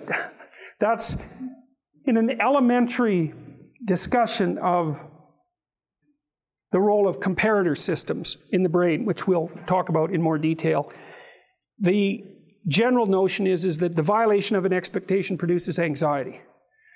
And that's a pretty good model. And it's got some support from the psychophysiological, pharmacological literature, because if you give animals anti-anxiety agents like benzodiazepines or alcohol or barbiturates, they do respond less to the violation of, quote, expectancy. It does dampen the response. But it's an oversimplified model, and to get understanding of human behavior correct, you have to expand it a bit. It isn't precisely that unpredicted outcome is a threat and it produces anxiety. It's that unpredicted outcome makes the irrelevant relevant, and it produces an undifferentiated emotional and motivational state. It's a better way of thinking about it, because it isn't just that you don't just get anxious, for example. If something goes wrong, you get anxious, you get angry, you get curious, you get frustrated, you get depressed. Like, it's a whole bursting forward of emotions and motivational states. And that's because when something doesn't work the way it's supposed to, even when you just encounter an obstacle, it means that the way that you're construing the landscape is wrong in some manner.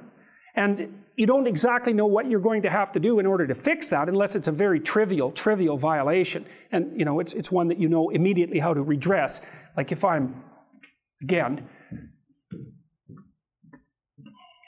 so I come around the corner and I look at that chair and I'm annoyed because it's in the way. You might think, well, how annoyed should I get? And the answer should be something like, your annoyance should be in proportion to the amount of time and energy it will take to move that chair. Right? Because that's kind of like a proper perception. So it's like, I should be that annoyed. I should be annoyed enough so that I've indexed doing that. Because that does actually take some time and energy, and that actually has a cost, and the fact that I have to pay that cost should be signified by something, because otherwise I wouldn't be sensitive to costs. And so the annoyance, if it's in proportion to the effort, is exactly indexed properly. Now, often, unfortunately, you don't know how to index. So you have an old car, you're driving to work, someone bumps you from behind, and then your car doesn't work. It's like, well, how annoyed should you get? You don't know.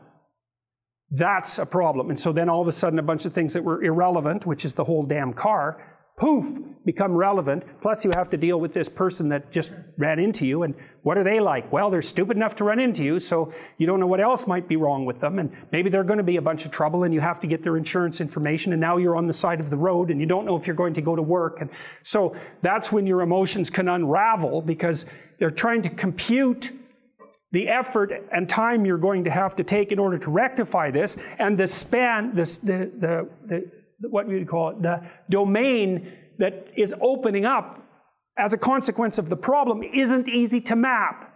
And so you get stressed, and you go home and you say, I had a stressful day. And the person says, what happened? Well, someone hit me on the highway. And they go, oh, that's terrible.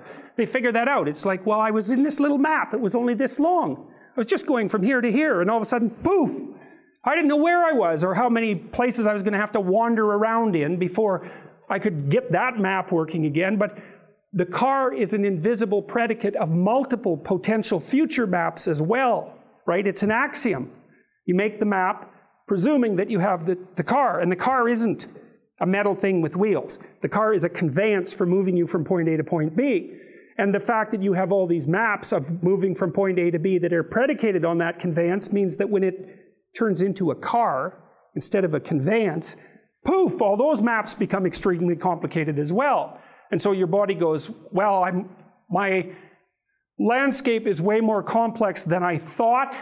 Up goes the heart rate, up goes the cortisol, all of that, right? And you're more paralyzed. And you can, like if you're a neurotic person, let's say, something like that can just paralyze you. You're done. You have to phone someone for emergency help, which means you're in a map that you cannot put your map back together. You have to call on outside help in order to do it. So, and you might not even know how to do that. Okay, so that's another way. Now, here's another way of thinking about it.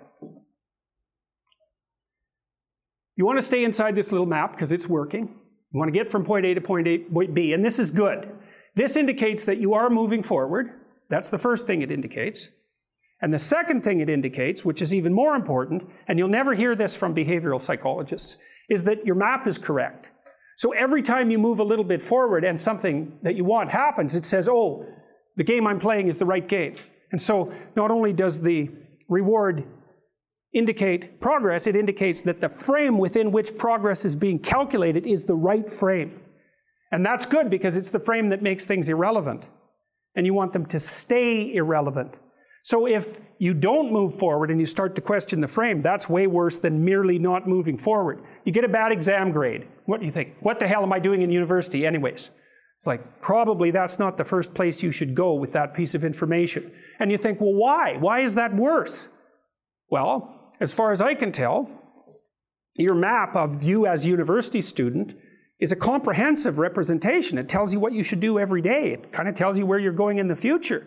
And if something emerges as an anomaly, you get a worse grade than you expected, and you blow that whole map, it's like, okay, what have you been doing for the last 4 years? What kind of high school student were you? How clueless are you about how you're arranging your future? What's your identity going to be if you're not going to be a student? Where are you going to end up in 5 years? It's like, so it's like that little grade, that bad grade is like a portal through which snakes can crawl. And that's exactly how you respond to it, especially if you open the door too much. Well, maybe this means that I shouldn't be in university. Well, one of the rules is you want to constrain the anomalous event to the minimal necessary domain. It's really, really important. You want to do that when you're arguing with your partner, which you'll do all the time. We have an argument. Well, I should never have married you. It's like, no, that's not the first response. That's a bad response. Or here's a really good one. You've always done that sort of thing, and you always will. It's like, oh, good, great. It's like the only answer to that is to hit someone, because like you're done, right? You're like that. You've always been like that. There isn't a chance that you can be repaired, and none of it is acceptable. It's like the person's going to fight with you right away, because what else are they going to do? So what you want to do is you want to minimize it. It isn't rationalization. You want to say, okay, this person did something that disrupted our joint map. Okay. What's the smallest possible thing they could do to put it back together? And you have to know, well, we need to make a plan so you don't do it again. Or we need to have a discussion so that you know that it wasn't a good thing to do. But I'm not going to go after your whole character. I'm going to say, when I come home and you're watching TV, just come to the door and say hello. Not, don't you love me? Or something like that. It's like, no, you just have to walk to the door and like give me a hug or something. And then that's good enough.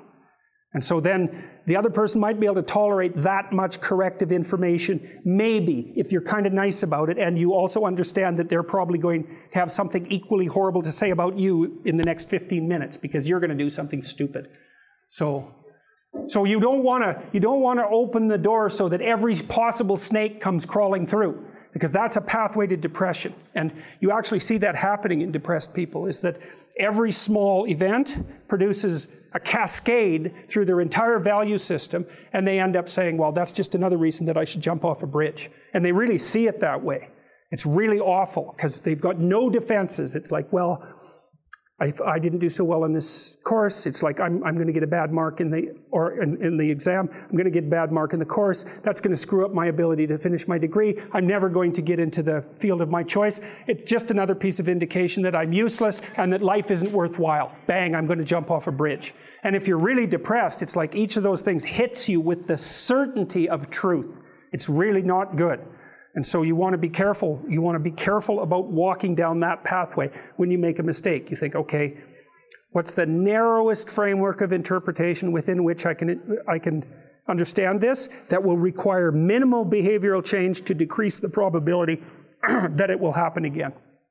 It's mental hygiene, fundamentally. Yes? When you say that these frames are scalable, yeah, there's multiple at the same time? We'll get to that. We'll get to that. That is the next question. It's because they don't exist in isolation. So, and that's another thing frequently, when you hear behavioral accounts of cognitive processes, they generally only focus on as if it's an isolated thing. It's not. It's scalable. It's scalable a bunch of ways. It's scalable temporally, because what you do now is associated with what you'll do tomorrow, and that with what you'll do next week, and so forth. So it has to be scalable temporally. And it's also scalable socially, right? So it has an effect on you, that has an effect on your family, that has an effect on the community, and so forth. And so you don't want to it's very difficult to think through the effect of your action on all those scaling levels simultaneously, but you have mechanisms that allow you to do that. And I think that the sense of, let's assume that you're not lying to yourself constantly, so your head isn't full of chaos and garbage, and you have reasonable relationships with people in the world. I think that, and this is leaping way ahead, I think that your sense of meaningful engagement with what you're doing is the psychophysiological marker that you're acting in a way that takes all of the stacked representations into account simultaneously. Because you're trying to figure out where you are. And you might think, well, that means where I am in this room. But look, this room is not a simple thing, right? It's nested. It's a subset of the university. That's a subset of society. It's a subset of your life. The room is a complicated thing. And you need to figure out where you should be in the room. And you can't do that surely with perception, because all you see is me and some of the wall, right? You got this little narrow portal. And so you can't really rely on your perceptions to orient you. But you do orient yourself. And I think what you do is it's engagement. It's like, does this seem meaningful and deep and engaging? Yes. Then it's an indication that it's serving multiple masters simultaneously. So maybe both socially and also temporally. And so I think the sense of meaning is actually an instinct that orients people in time and space. It's not an epiphenomena. It's the most fundamental form of perception. And that's the only optimistic thought that I've ever been able to derive from psychology, is that actually could be true. It could be that the sense of meaning is an orienting reflex. And that would be wonderful if it was true, because it would make it real, and it's one of the devastating elements of nihilism is something like, well, who the hell cares what you're doing? What difference is it going to make in a million years? It's like your sense of meaning is just an illusion. You're a limited creature in a limited place, and nothing you do really matters. It's like, that's a powerful argument, especially if you're an objective materialist and a reductionist. It's a killer argument, but it looks to me like it's wrong. It's actually wrong, because meaning looks to me like it's an actual phenomenon. It does say that you're positioned properly between chaos and order, or something like that. It's real. So we'll see. We're going to develop that argument, because if it's real, you want to know that, because it gives you something to stand on. Maybe it's as real as pain, but it's not pain. It's something positive, and you need something positive that you can rely on. All right, so we're concentrating now on the unpredicted outcome, or the undesired outcome, because we said, well, that's like a portal, right? It's a portal through which doubt can pour, and it's the thing that makes the irrelevant relevant again. And so that's why I use this little diagram. It's like, that's a fear face, roughly speaking. And I put all those stripes on it to indicate that it's not just fear, it's preparation for all sorts of different perceptions and all sorts of different motivational states. So imagine what happens when something knocks you back on your heels. It's like, not only does your body prepare, but simultaneously, with all that preparation, all sorts of fantasies are generated. And what they are is all sorts of alternative worlds. Well, why did this happen? You go back into your past and you say, well, here's one route. Well, here's another route. Here's another route. Here's another route. Here's another route. I don't know what I did wrong. I don't know what anybody did wrong, but there's something back there that someone did wrong. And it can take people years to sort that out. And so those fantasies are all generated. And then the same thing happens with the future. It's like, well, what does this mean? Well, it could mean this. It could mean that. It could mean I'm getting divorced. It could mean I'm losing my house. It could mean I'll never talk to my kids again. It could mean that my career is going to collapse, right? Or maybe I'll be able to get out of this stupid job that I've always hated and something better will happen, all at the same time. So that's the response to anomaly. And the reason you respond that way is because you're no longer where you thought you were.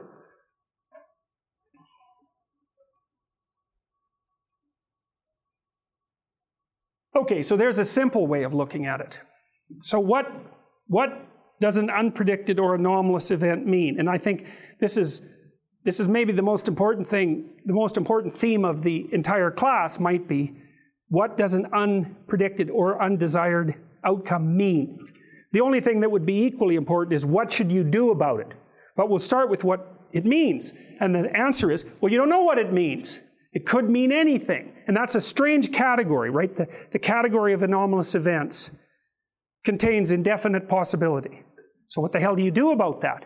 Well, you prepare to do a variety of things. You can simplify it and say, well, it's half threat, because something bad might happen, and it's half promise, because something good might happen.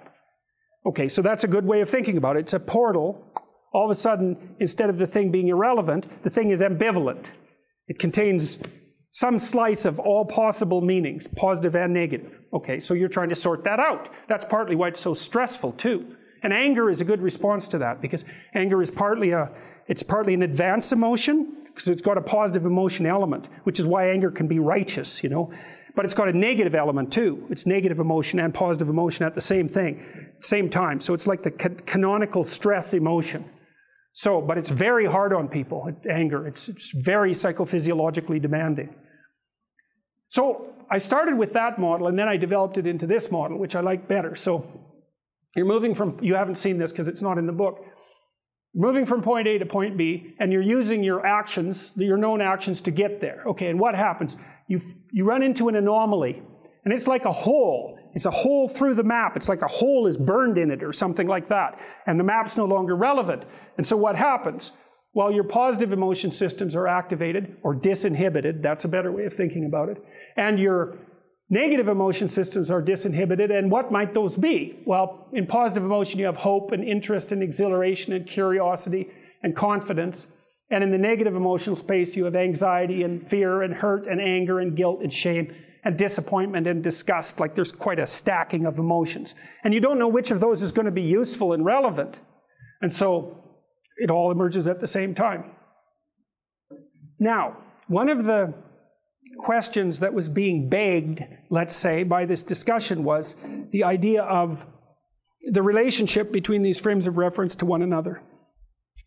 I'm going to describe that relationship because one of the things that I want to describe to you is how you determine how upset you should be when something anomalous happens. Because it's really hard to figure out, right? So, because, well, you see this often, especially if you're unsophisticated in dispute settlement with an intimate partner. Every little bump in the relationship is the potential dissolution of the entire relationship. That's actually why people get married, you know, just so you know. Because this is built into marital vows. I'm not leaving, ever, no matter what. It's like, okay, well, that definitely puts a boundary around our arguments, right? Because I can't say every time you manifest one of your flaws, which you're likely to do just as often as me, well, enough of this. It's like, that's horrible, man. If your whole life is, well, every time you get out of line, I'm out of here. It's like, how the hell are you? First of all, you're not going to admit to ever doing anything wrong. Second, you're going to be on your... You're like a scared cat the entire relationship because, well, who knows? It could just come to an end at any moment. It's like, you know, people say, well, if the possibility of divorce is open, it makes you free. It's like, yeah, that's what you want. You want to be free, eh? Really? Really? So you can't predict anything. That's what you're after. It's a vow. And it says, look, I know that you're trouble. Me too. So we won't leave, no matter what happens. Well, that's a hell of a vow, but that's why it's a vow, right? That's why you take it in front of a bunch of people. That's why it's supposed to be a sacred act. It's like, what's the alternative? What's the alternative? Everything is mutable and changeable at any moment. Well, go ahead. You live your life like that and see what you're like when you're 50. Jesus, it's dismal. 2 or 3 divorces, your family's fragmented, you've got no continuity of narrative. It's not good for the kids, not by any stretch of the imagination. And so it's a form of voluntary enslavement, I suppose, but it's also equivalent to the adoption of a responsibility. And there's more to it than that. If you can't run away, then you can solve your problems. Because it might be, okay, well, I'm stuck with you. So how about we fix things? Because the alternative is we're going to be in a boxing match for the next 40 years. That's the alternative. So, and you think you're going to fix problems without something like that hanging over your head? There isn't a chance. You'll just avoid them because that's what people do. It's really hard to solve problems, especially in a relationship. We're having a fight and I find out that it's, you know, because you were abused by your uncle when you were 5 or some goddamn thing. You know, it's like, it's very frequent that sort of thing happens. There's your partner's, you know, manifesting some weird anomalous behavior. You just can't make heads or tails of it. It doesn't seem related to what you're doing at all. They don't want to talk about it. And so as soon as you bring it up, they get mad. And then you bring it up again, they even get madder, and they tell you that you're not going to talk about that or they're going to leave. And so maybe you're really, really persistent because you're kind of a son of a bitch, and then they break down and cry, you know? And then they have this horrible memory that comes flooding forward that's completely, you don't know what to do with it, and then you have to sort it out. It's like, you think you're going to do that unless there's a good reason? You have to know, we better sort this out or we're going to be carrying it around for the next 40 years. That maybe is enough motivation so you'll actually try hard to solve a problem. It's a lot easier to say, well, sorry, we're not going there. But then, good, you'll have it every day, every goddamn day for the rest of your life. Anyways, back to this. All right, so what's the relationship between your frames of reference? Well, let's do it this way. Let's see if I can think of a good example. Why did you get up this morning? Okay, why? Why did you want to come to class?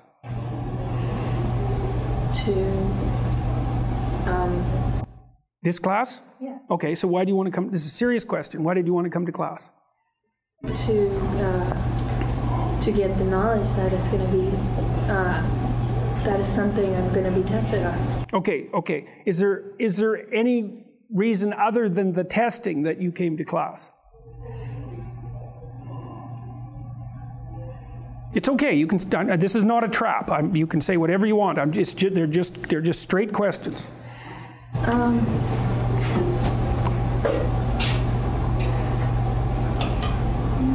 Okay, so let's say no for the time being, or not for reasons that you can immediately bring to mind. Okay, why does the test matter? for the degree. Okay, why do you care about the degree? To get a job. Okay, whose decision was it that you took the degree that you're taking?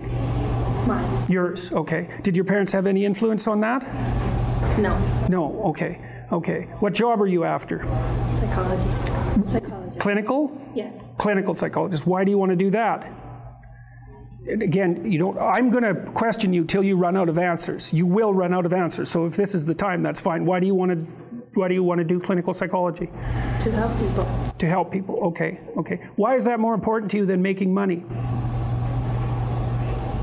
Because it helps me interact. How? It sort of makes me happy to see other people get over their problems. Okay. All right, good. Well, that's pretty good. You had lots of answers. So sometimes you can run people out of answers with about 3 questions. So, all right, so small action perception nested in larger action perception, nested in larger action perception, all the way out to, till you run out of answers, fundamentally, right? So, and that's where, at the edge where you run out of answers, that's where metaphysics takes over. Because you're not in a rational domain anymore. You're in a metaphysical domain at that point. And so you have implicit assumptions that you don't even know about that are working on the fringes. And we'll talk about that a little bit. Okay, so then we could take a category like, we'll do a microanalysis the same way. So you're at home and you're tickling the baby. All right, so we'll note first that's not an abstraction. Right, there's an actual baby and you're moving your fingers. And so that's not just an abstract conceptualization. It's also where your consciousness ends. You're tickling the baby, but you don't know how you're doing it. You don't know the musculature. You don't know how to manipulate the little organs and everything. You can just do it. So bang, you're out of the perceptual domain at that point. It grounds out in voluntary action. All right, so you're tickling the baby. What are you doing when you're tickling the baby? Well, you're making the baby laugh. Okay, that's one way. You're playing with the baby. Okay, so fine. That's a subset of the activity play with baby. And you can play peekaboo with the baby, you can tickle the baby, you can clean the baby. And all of that can be part of playing. And you might say, well, what are you doing when you're playing with a baby? And you'd say, well, I'm taking care of my family. And fine. And then you think, well, what are you doing when you're taking care of your family? And you might say, well, I'm being a good parent. And then you might say, well, what am I doing when I'm being a good parent? You might say, well, I'm being a good person. And then you could say, well, why should you be a good person? But we won't go any farther than that. It's because you can see that that's sort of in some sense, that's an ultimate level of abstraction. Okay, so what do you do? Someone comes up to you and you're tickling the baby and you say, well, I'm being a good person. They ask, what are you doing? I'm being a good person. It's like, it's a bit disjointed. It isn't what the person would expect as an answer. They'd expect something more local, but it's still true. And so what's interesting is that when you're doing something that's, well, I would say worthwhile. That's probably the right way of thinking about it. You're doing a whole bunch of things simultaneously. And you're not really aware of all those things, but you are in some sense, because if someone might come along and say, well, what kind of idiot tickles a baby like that? It's like, well, what have they said? Well, they've kind of nailed you here down on the micro tickle level, but they're sort of also taking a pretty good crack at this high level system as well. Now, and that's a problem. So let's say, well, good parent is a subset of being a good person, but there's all sorts of other. Maybe you have to be a good partner. Maybe you have to be a good daughter. Maybe you have to be a good niece. Your ability to function as a good person is composed of a very large number of hierarchically nested subsystems. And so when the person goes, only an idiot would tickle the baby like that, and they go after that, you might think, well, how upset should you get? And the answer is, well, how valid do you think their complaint is? So let's say maybe only an idiot would tickle a baby like that, and you happen to be that idiot. And so, well, maybe you're not a good person. And so what does that mean? It means that the map that consists of all these nested subsystems has now become unreliable. And so how upset are you going to get about that? Well, maybe you had a bad day at work and you're kind of hypoglycemic and you had too much to drink the night before, and so someone says, that's not how you tickle a baby, you idiot, and you cry. Well, why? Well, it's a pretty high-level blow. And so it's the sort of thing you want to do if you want to hurt someone. It's not a good way to teach someone. Because you teach them down at the smallest possible level, the micro. No, you don't tickle a baby like that. You tickle a baby like this. And you're doing a good job on everything else. But if you're going to tickle a baby, this is how you go about it. And the person thinks, well, I'm doing a fairly good job, but I've got this little thing I have to work on, and maybe I can manage it. And so that works. And that works. And you can have some sympathy for the person at the same time, because you might say, well, I used to tickle babies like an idiot too, but, it's fixable. And most of you is okay. And that's a nice thing to do when you're arguing with someone. You say, look, here's a bunch of things you're doing right that are related to this that are important. Here's a small thing that maybe you could alter slightly and it would make me happy, and maybe I'll return the favor at some point. And they think, oh, well, maybe. Maybe I'll do that. Maybe. And then they practice doing it, and you can give them a pat on the head, and then you're both happy about that. That really works with people. It really works. So, okay, so what you see is that these high-level abstractions, let's call them ethical abstractions, are related to actions. They're related, and so you can see that relationship from the good person to doing something like tickle the baby properly. And then you can conceptualize it this way, that you have this massive overarching map, which is something like the story of your life, including its extension into the future, and then it consists of these subordinate maps, which can be broken down all the way down to the level of actions. And so then that explains to you, to some degree, how you can do the impossible job of calibrating your emotional response. Because roughly speaking, your emotional response should be proportionate to the level that's being assaulted by the anomaly, right? If it's way up here, you wrote your MCAT because you want to go to medical school, right? And so now the envelope comes and you're shaking away and you open it and it's like you got 25th percentile, just like a quarter of the people who take the test. Well, what does that mean? Well, this is sure all blown to hell, that's for sure. And so God only knows how many of these things are going to go too. Maybe your study habits really need to be, you have to reconstitute yourself all the way down to the level of your habits. It can be devastating news. Now, one of the ways to protect yourself against something like that is don't have one plan, right? If you're going to stake yourself on something, you should throw a couple of alternative scaffolds up beside you so that you have somewhere to go. You want to be a doctor. Okay, well, you could be a nurse. It's not a doctor, but it beats cutting your throat. You're still doing 80% of what you wanted to do. So you want to think about this during your whole life, man. If you're going to take a high risk, you want to scaffold yourself in other areas so that if it fails, the bottom doesn't drop out and you die. And it's also very much worth thinking about with regards to setting up your life in general. It's like,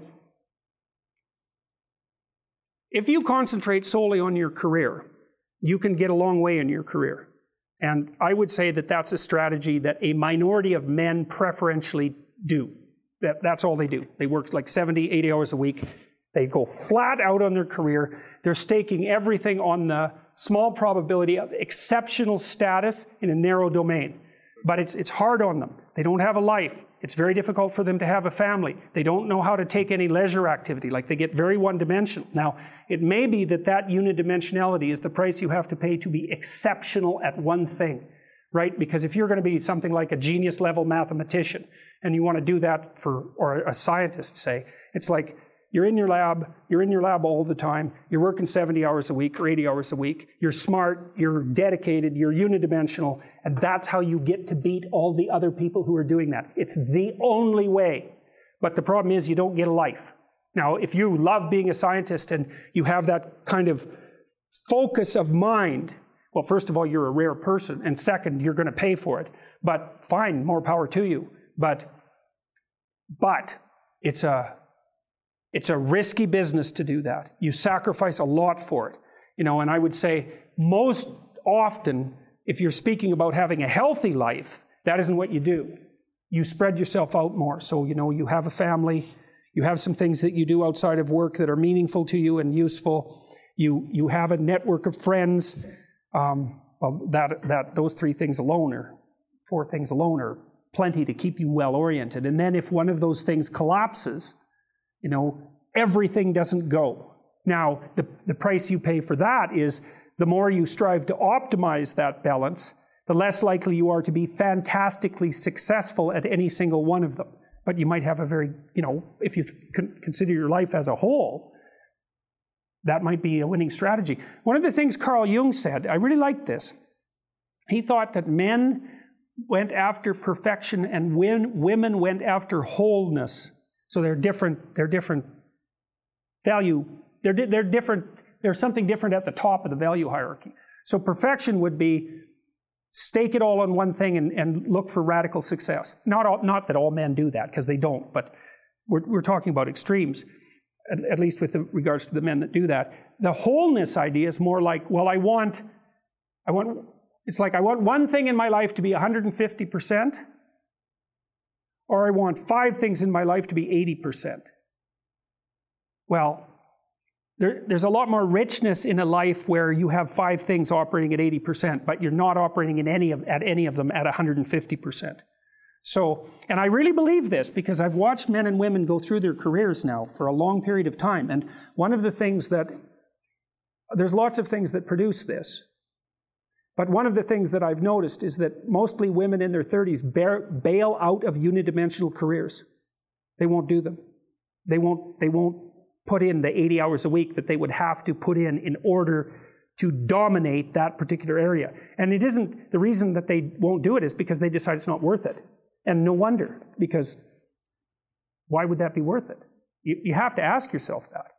It's like, well, you want to be an outstanding scientist. It's like, okay, really, that's what you want. Because that means that's what you do. Because you're competing with other people. They're smart, they're hardworking. And if you want to be at the top, you have to be smarter and work harder than any of them. And working hard means working long hours. I mean, it also means working diligently. But in the final analysis, it's also an additive issue. If I'm smart and hardworking and I can crank out for 70 hours a week, and you do it for 30, it's like, in 2 years, I'm so far ahead of you, you will never, ever catch up. So, anyways. And I think maybe part of the reason, too, that women are oriented that way more than men, I think there's 2 reasons. One is socioeconomic status does not make women more attractive on the mating market, but it does make men more attractive. And the second is women's time frame is compressed, right? Because guys can always say, well, I'll have kids later. And they can say that till they're like 80. Whereas women, it's like, no way, man, you got to get it together by the time you're, let's say 40, but really probably by 35, but definitely by 40, because otherwise it ain't happening. And that's bloody dreadful. Like, the most unhappy people you ever see, no. No. One of the common routes to extreme unhappiness is to want children and not have them. I wouldn't recommend that. You see couples who are in their 30s. 1 couple in 3 over the age of 30 has fertility problems. That's defined as inability to conceive after 1 year of trying. 1 in 3. It's worth thinking about, because people are very, very unhappy if they want to have kids and then they can't. Man, you're in the medical mill for 10 years if that's what happens to you. So, okay, so anyways, back to this. I think what I'll do, what time is it? Because I'd have to open up a whole new can of worms, so to speak, to do the next part. So I think actually what I'm going to do is just recap what we did and then stop. Or maybe we can have some questions, or maybe we can call it an early day. Okay, so what is the fundamental issue here? What did we discuss today? All right, so you're in a frame, and we've laid out its characteristics. It has a goal in it. It has a current position in it. It has rules for operating within it. It governs your perceptions, which is a really critical thing to understand. And while governing your perceptions, it tells you what's useful to you and what gets in your way, but most importantly, it tells you what you don't have to pay attention to. So as long as your damn frame is functional, you can ignore most of the world. And that means your stress level is way lower than it would normally be. Okay, so perception, motivation, all of that's integrated into those frames. And then the emotional element comes out in that when you're within a frame, things that move you forward and validate the frame are positive, and things that get in your way and invalidate the frame are negative.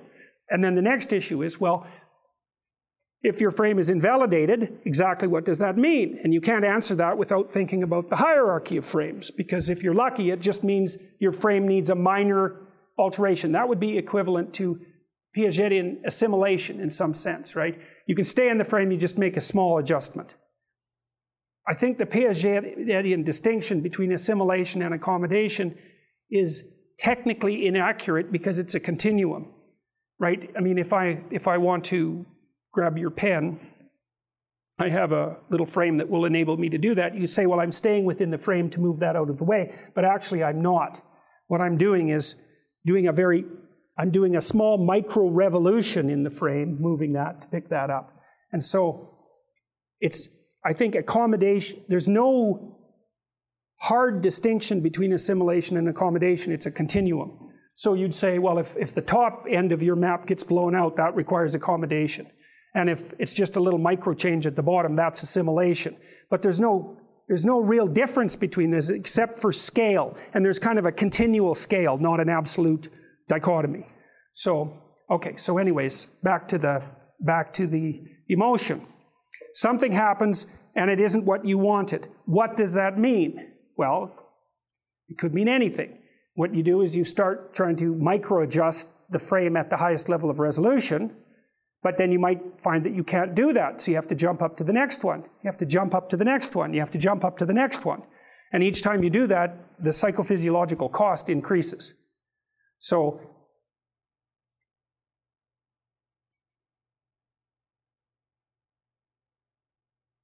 okay, so we talked about the cost end of the spectrum, and then we also talked about the engagement end of the spectrum. And so the idea would be, well, if you're very much engaged, say, in, let's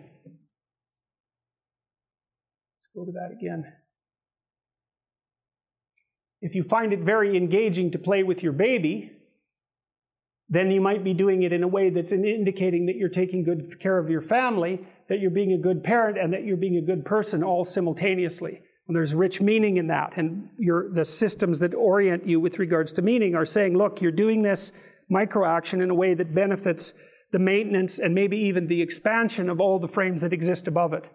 And that's exactly what you want. You want to be doing that all the time if you can. And so that implies that you want to delineate out a pretty well-developed value system so that you're not acting at odds with yourself. And you also want to have that integrated within the broader society so that society isn't existing towards you as a continual obstacle and making your life miserable. So, okay. Good. Questions?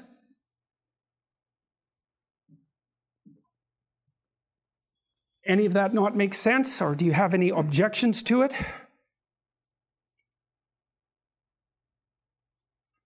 It's funny,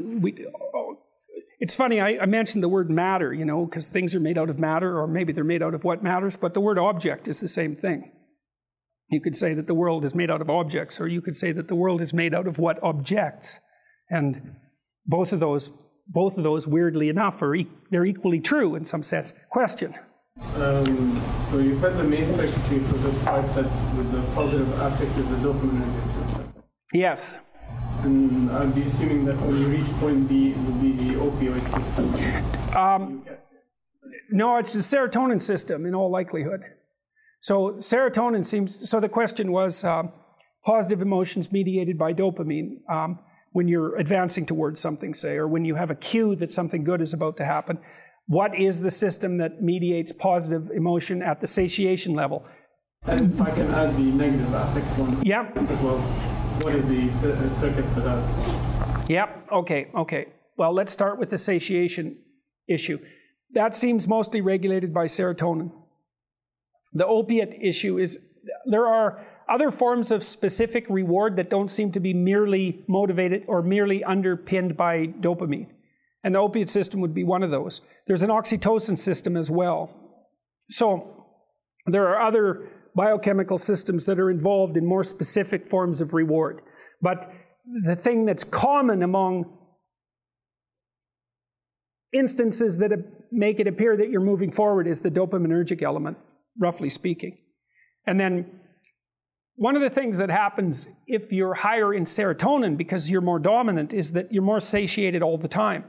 That's why people who are low in the dominance hierarchy with decreased levels of serotonin are more impulsive and also more emotionally dysregulated. They're more impulsive because, hey, you take your positive thing when you can get it.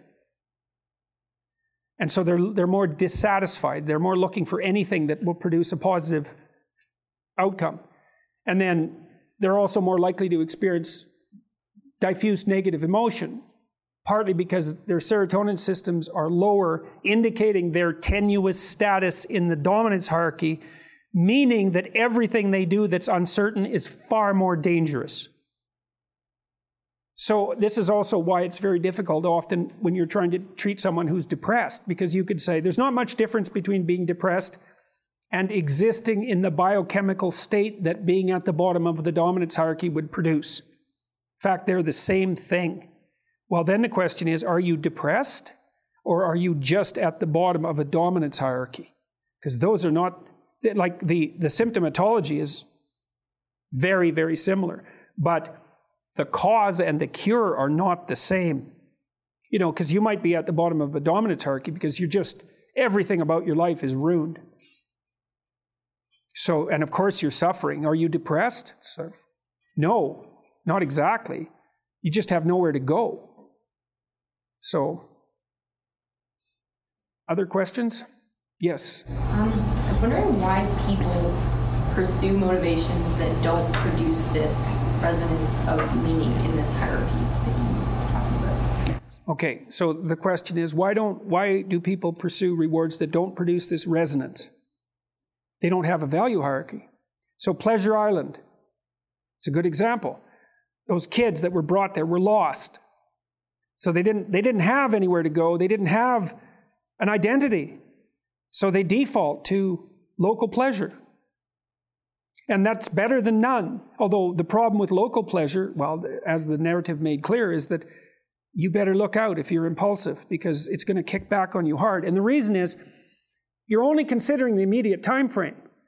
And the problem is that things propagate across all the time frames. And so just because something works really well this second, cocaine, for example, doesn't mean that it's a tenable solution to the class of all problems.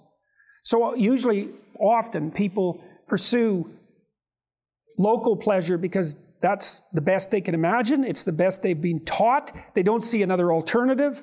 So it can be ignorance. It can be they don't want to adopt the responsibility, because part of the problem with working at every level of the hierarchy simultaneously is that it's like dancing to a very complex waltz, let's say.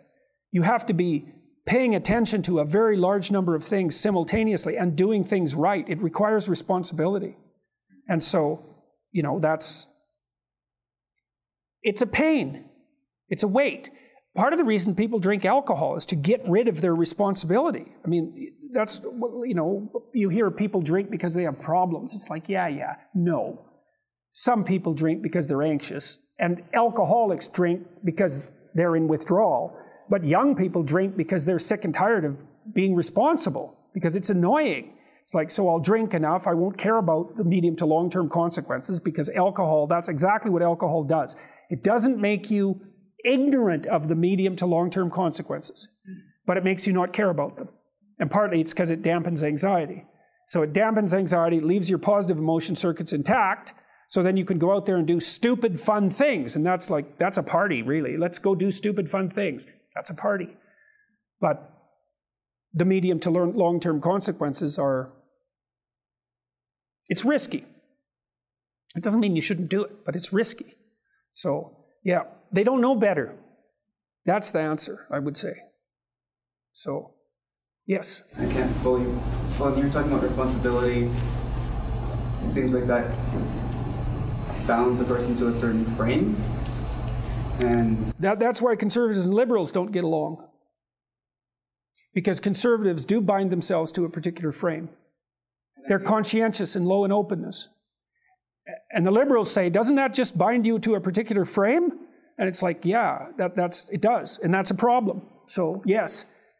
But in terms of being aware of the multiple levels, it takes, within a frame, it takes a certain amount of tolerance of the unbearable present for that to reach the edge of that frame, to force a person to see a different frame.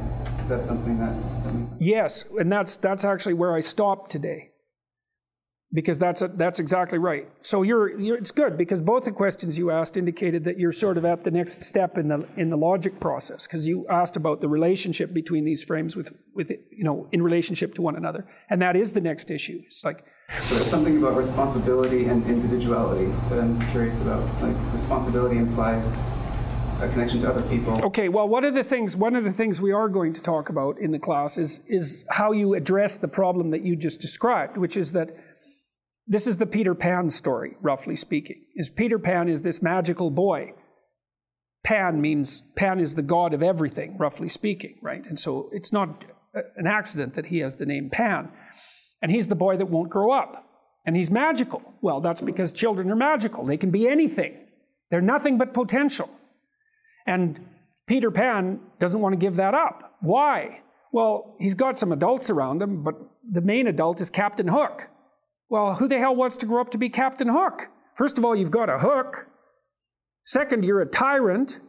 And third, you're chased by the dragon of chaos with a clock in its stomach, right? The crocodile. It's already got a piece of you. Well, that's what happens when you get older. Time has already got a piece of you. And eventually, it's got a taste for you. And eventually, it's going to eat you. And so Hook is so traumatized by that he can't help but be a tyrant.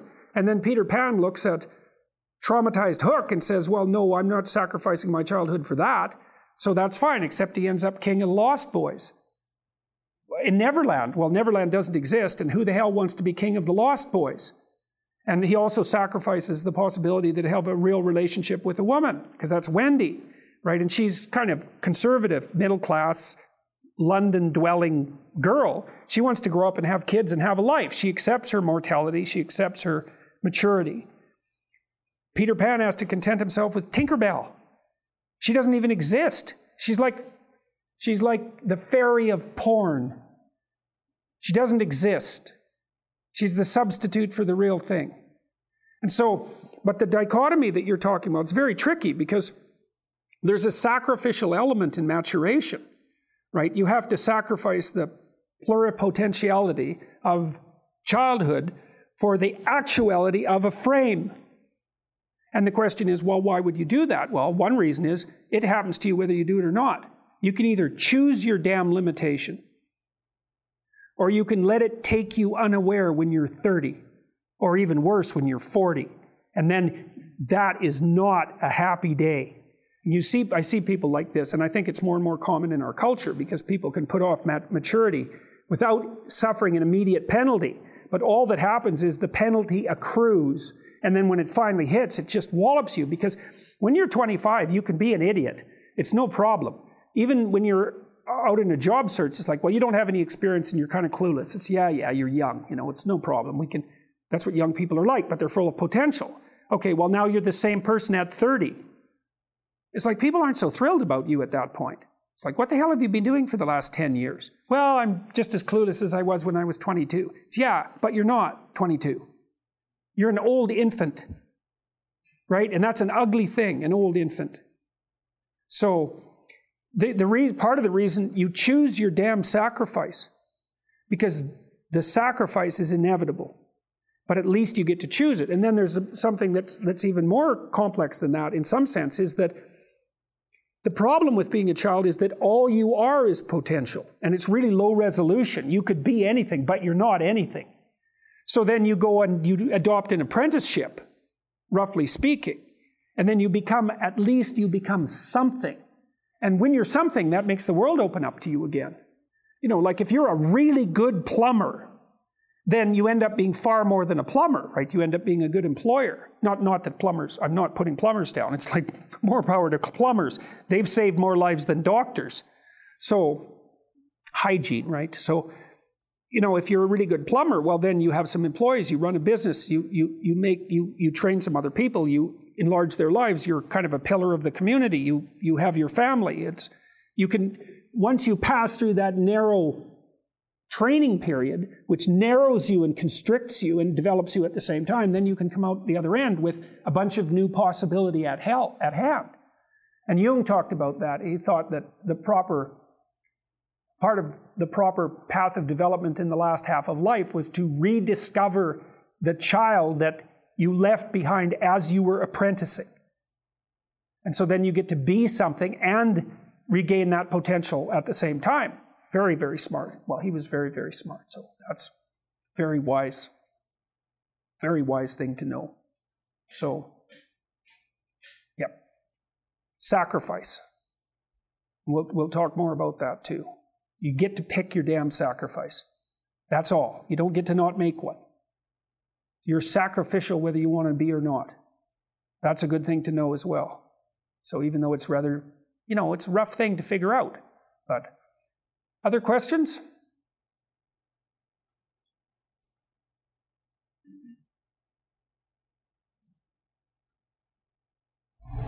I have one if no one else. Okay.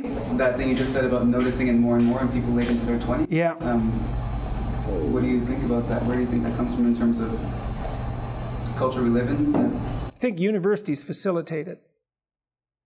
Because you can go to university to not be something instead of going to university to be something. And it's Pleasure Island.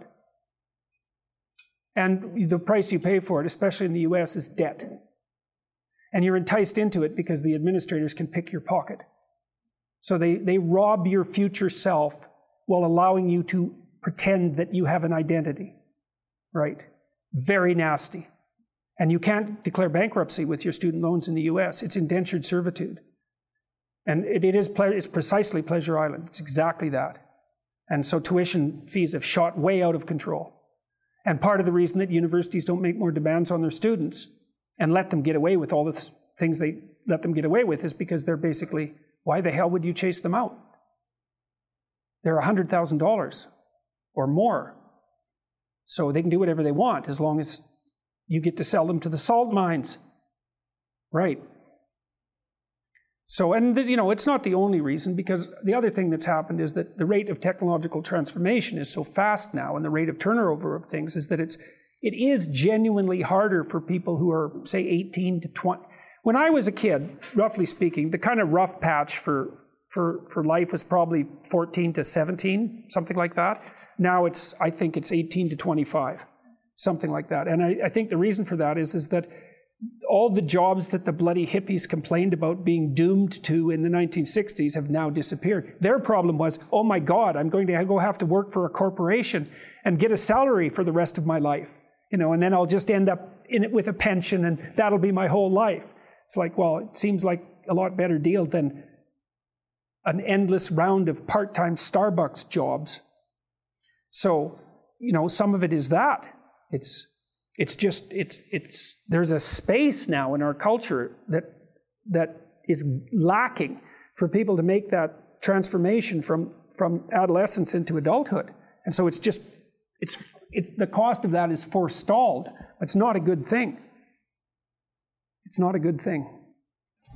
Do you think this is affecting employers maybe in choosing younger people for a job? Are they saying that they're seeing this slower maturation, or they're saying that this person's got a degree from U of T, but I've heard bad things, that degrees aren't worth it? Well, there's a couple of problems with the degrees, is that everyone has one. That's the first one. Because scarcity matters, obviously. The second thing is that the match between the degree and the workplace has become less and less self-evident.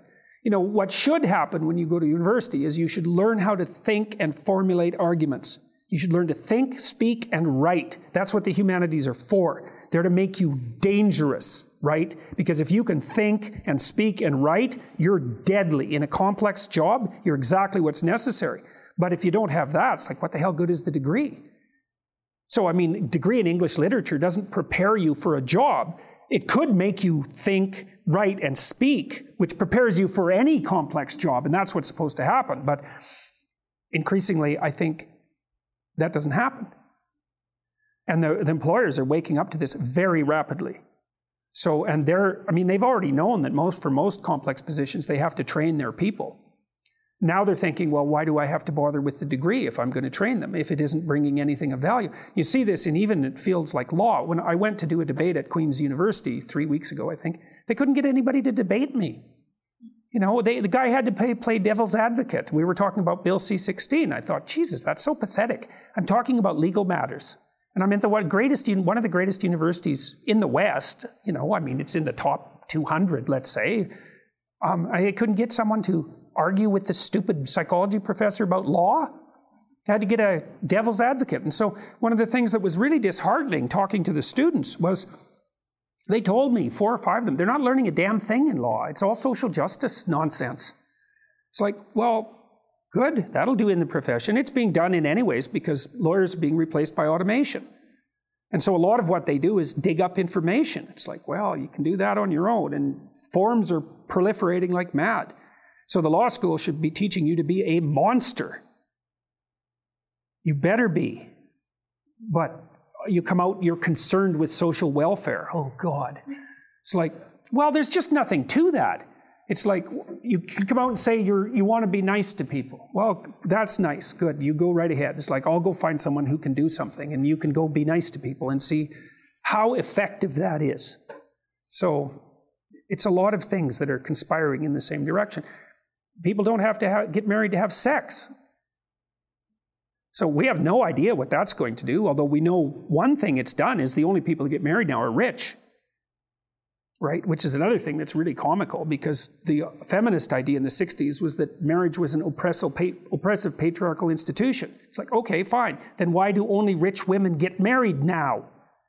Because that is the case. And so for poorer women, the dissolution of marriage has been an absolute catastrophe. They are so screwed because they have kids. So they're working. They've got their 90-hour work week, man, that's for sure. They're much less attractive to potential mates. So they get low-quality men, often parasitical and predatory. So they often have like jobs in retail, for example, which are just dreadful. You don't even know what your schedule is going to be. You get paid hardly anything. You know, it's really. But if most of the women who are outspoken feminists are on the successful end of the socioeconomic distribution, they're university students or people like that. They don't even know any poor women. So they have no idea what their lives are like, and you would never know because they're at home working, they're either at their horrible job or they're at home slaving away with their kids. So it's not like they're out there telling you what's wrong with them. So. It's a way to fix this, like I TA, so sometimes I see in my students a lack of, I guess you'd call it critical thinking, like when you teach a language.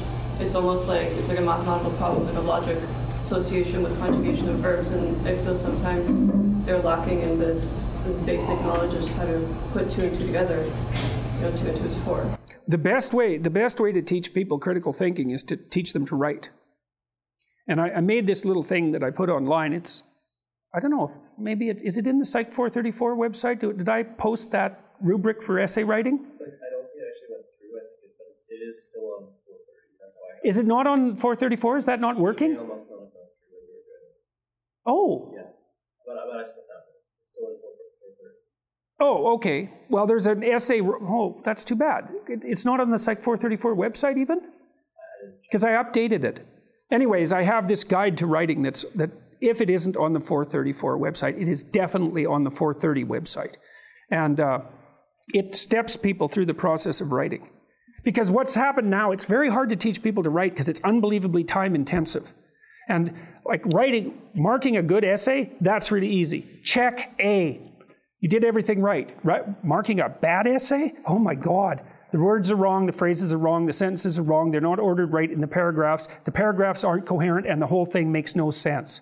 So trying to tell the person what they did wrong, it's like, well, you did everything wrong. Everything about this essay is wrong.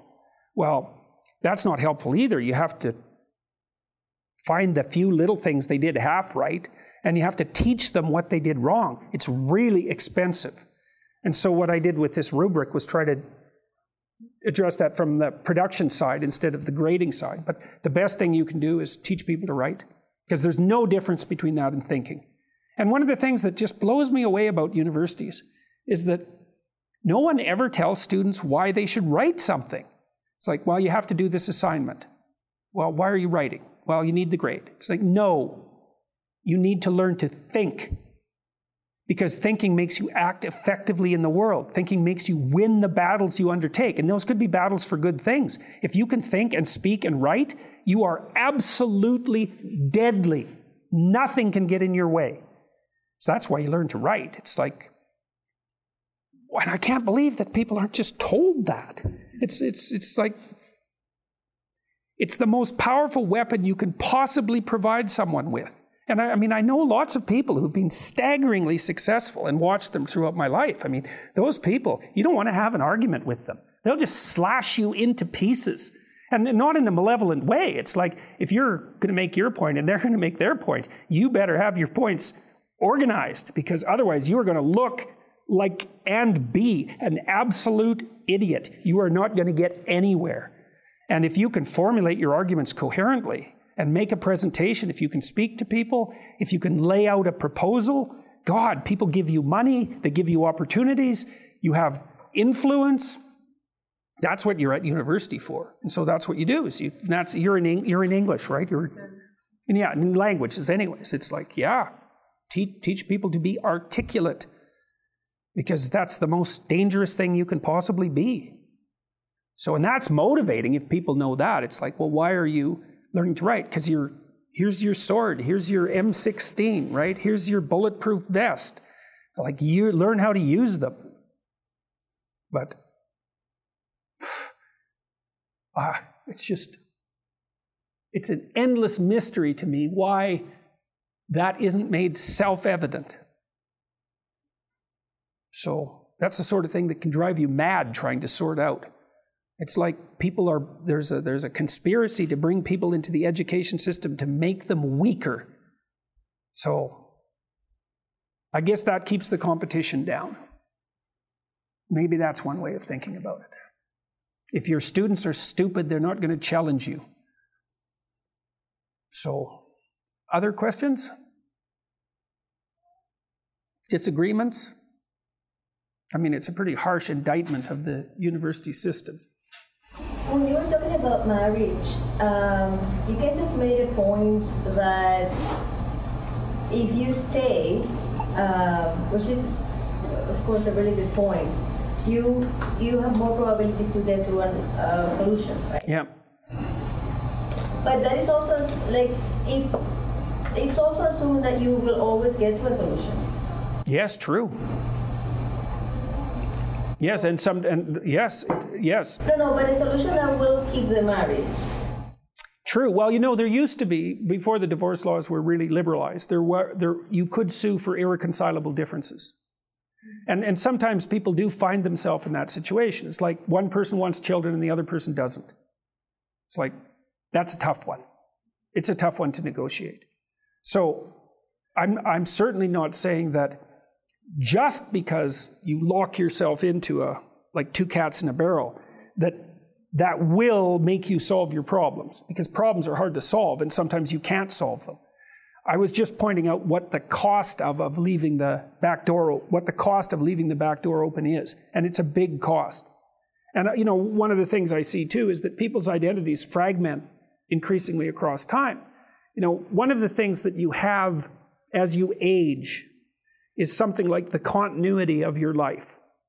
You have someone that you're with, you've tied your story together with theirs, you have children, maybe they have children. It's like there's this continual payoff, so to speak, in quality that you obtain from staying within that frame. And you can jump out of that, and I suppose to some degree that provides freedom, but it isn't obvious to me that it does that for people. But you're assuming that one specific relationship is high quality. It may not be. No, but it's also the case that sequential relationships are unlikely to be that. So, look, I'm definitely not making a utopian case for marriage. So I would like to hear the case for divorce from you, because it'd be really interesting, right? It's a strong point, but at the same time, I think there are relationships that are really low quality. Yeah. And if that's the case, then insisting on them cannot be good. Yeah, well, that's definitely the alternative argument. And of course, there are strong things to be said on both sides. But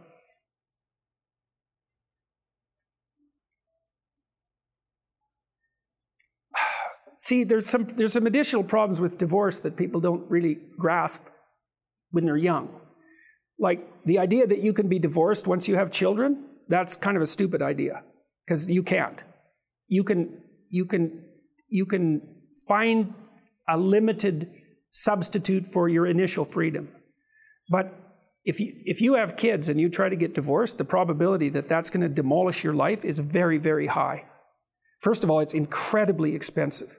So one or both of you is going to come out of that poor. And your market value has declined. Let's say you're the woman who takes the kids.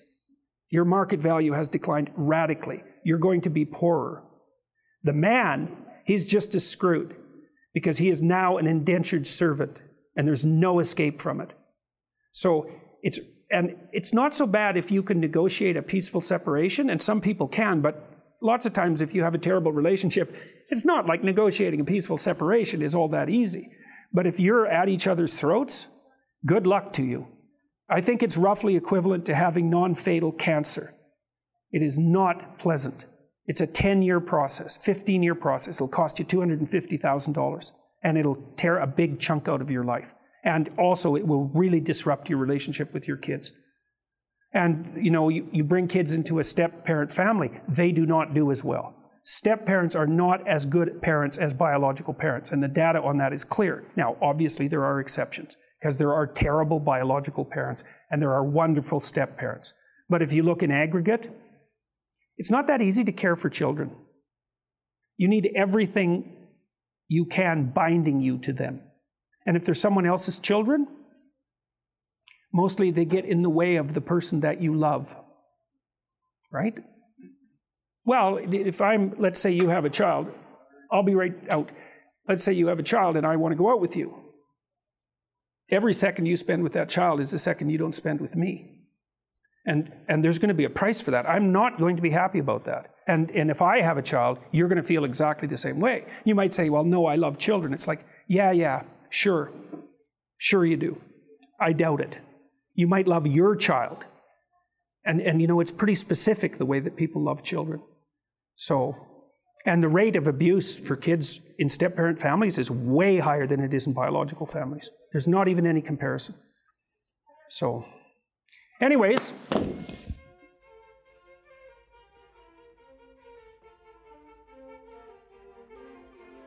If you found this conversation meaningful, you might consider picking up Dad's books, Maps of Meaning, The Architecture of Belief, or 12 Rules for Life, An Antidote to Chaos. If you want one that's simpler to read, I would recommend 12 Rules for Life. Maps of Meaning is dense. Both of these works delve much deeper into the topics covered in the Jordan B. Peterson podcast. See jordanbpeterson.com for audio, ebook, and text links, or pick up the books at your favorite bookseller. Remember to check out jordanbpeterson.com/personality for information on his personality course. I hope you enjoyed this podcast. If you did, please let a friend know or leave a review. Talk to you next week.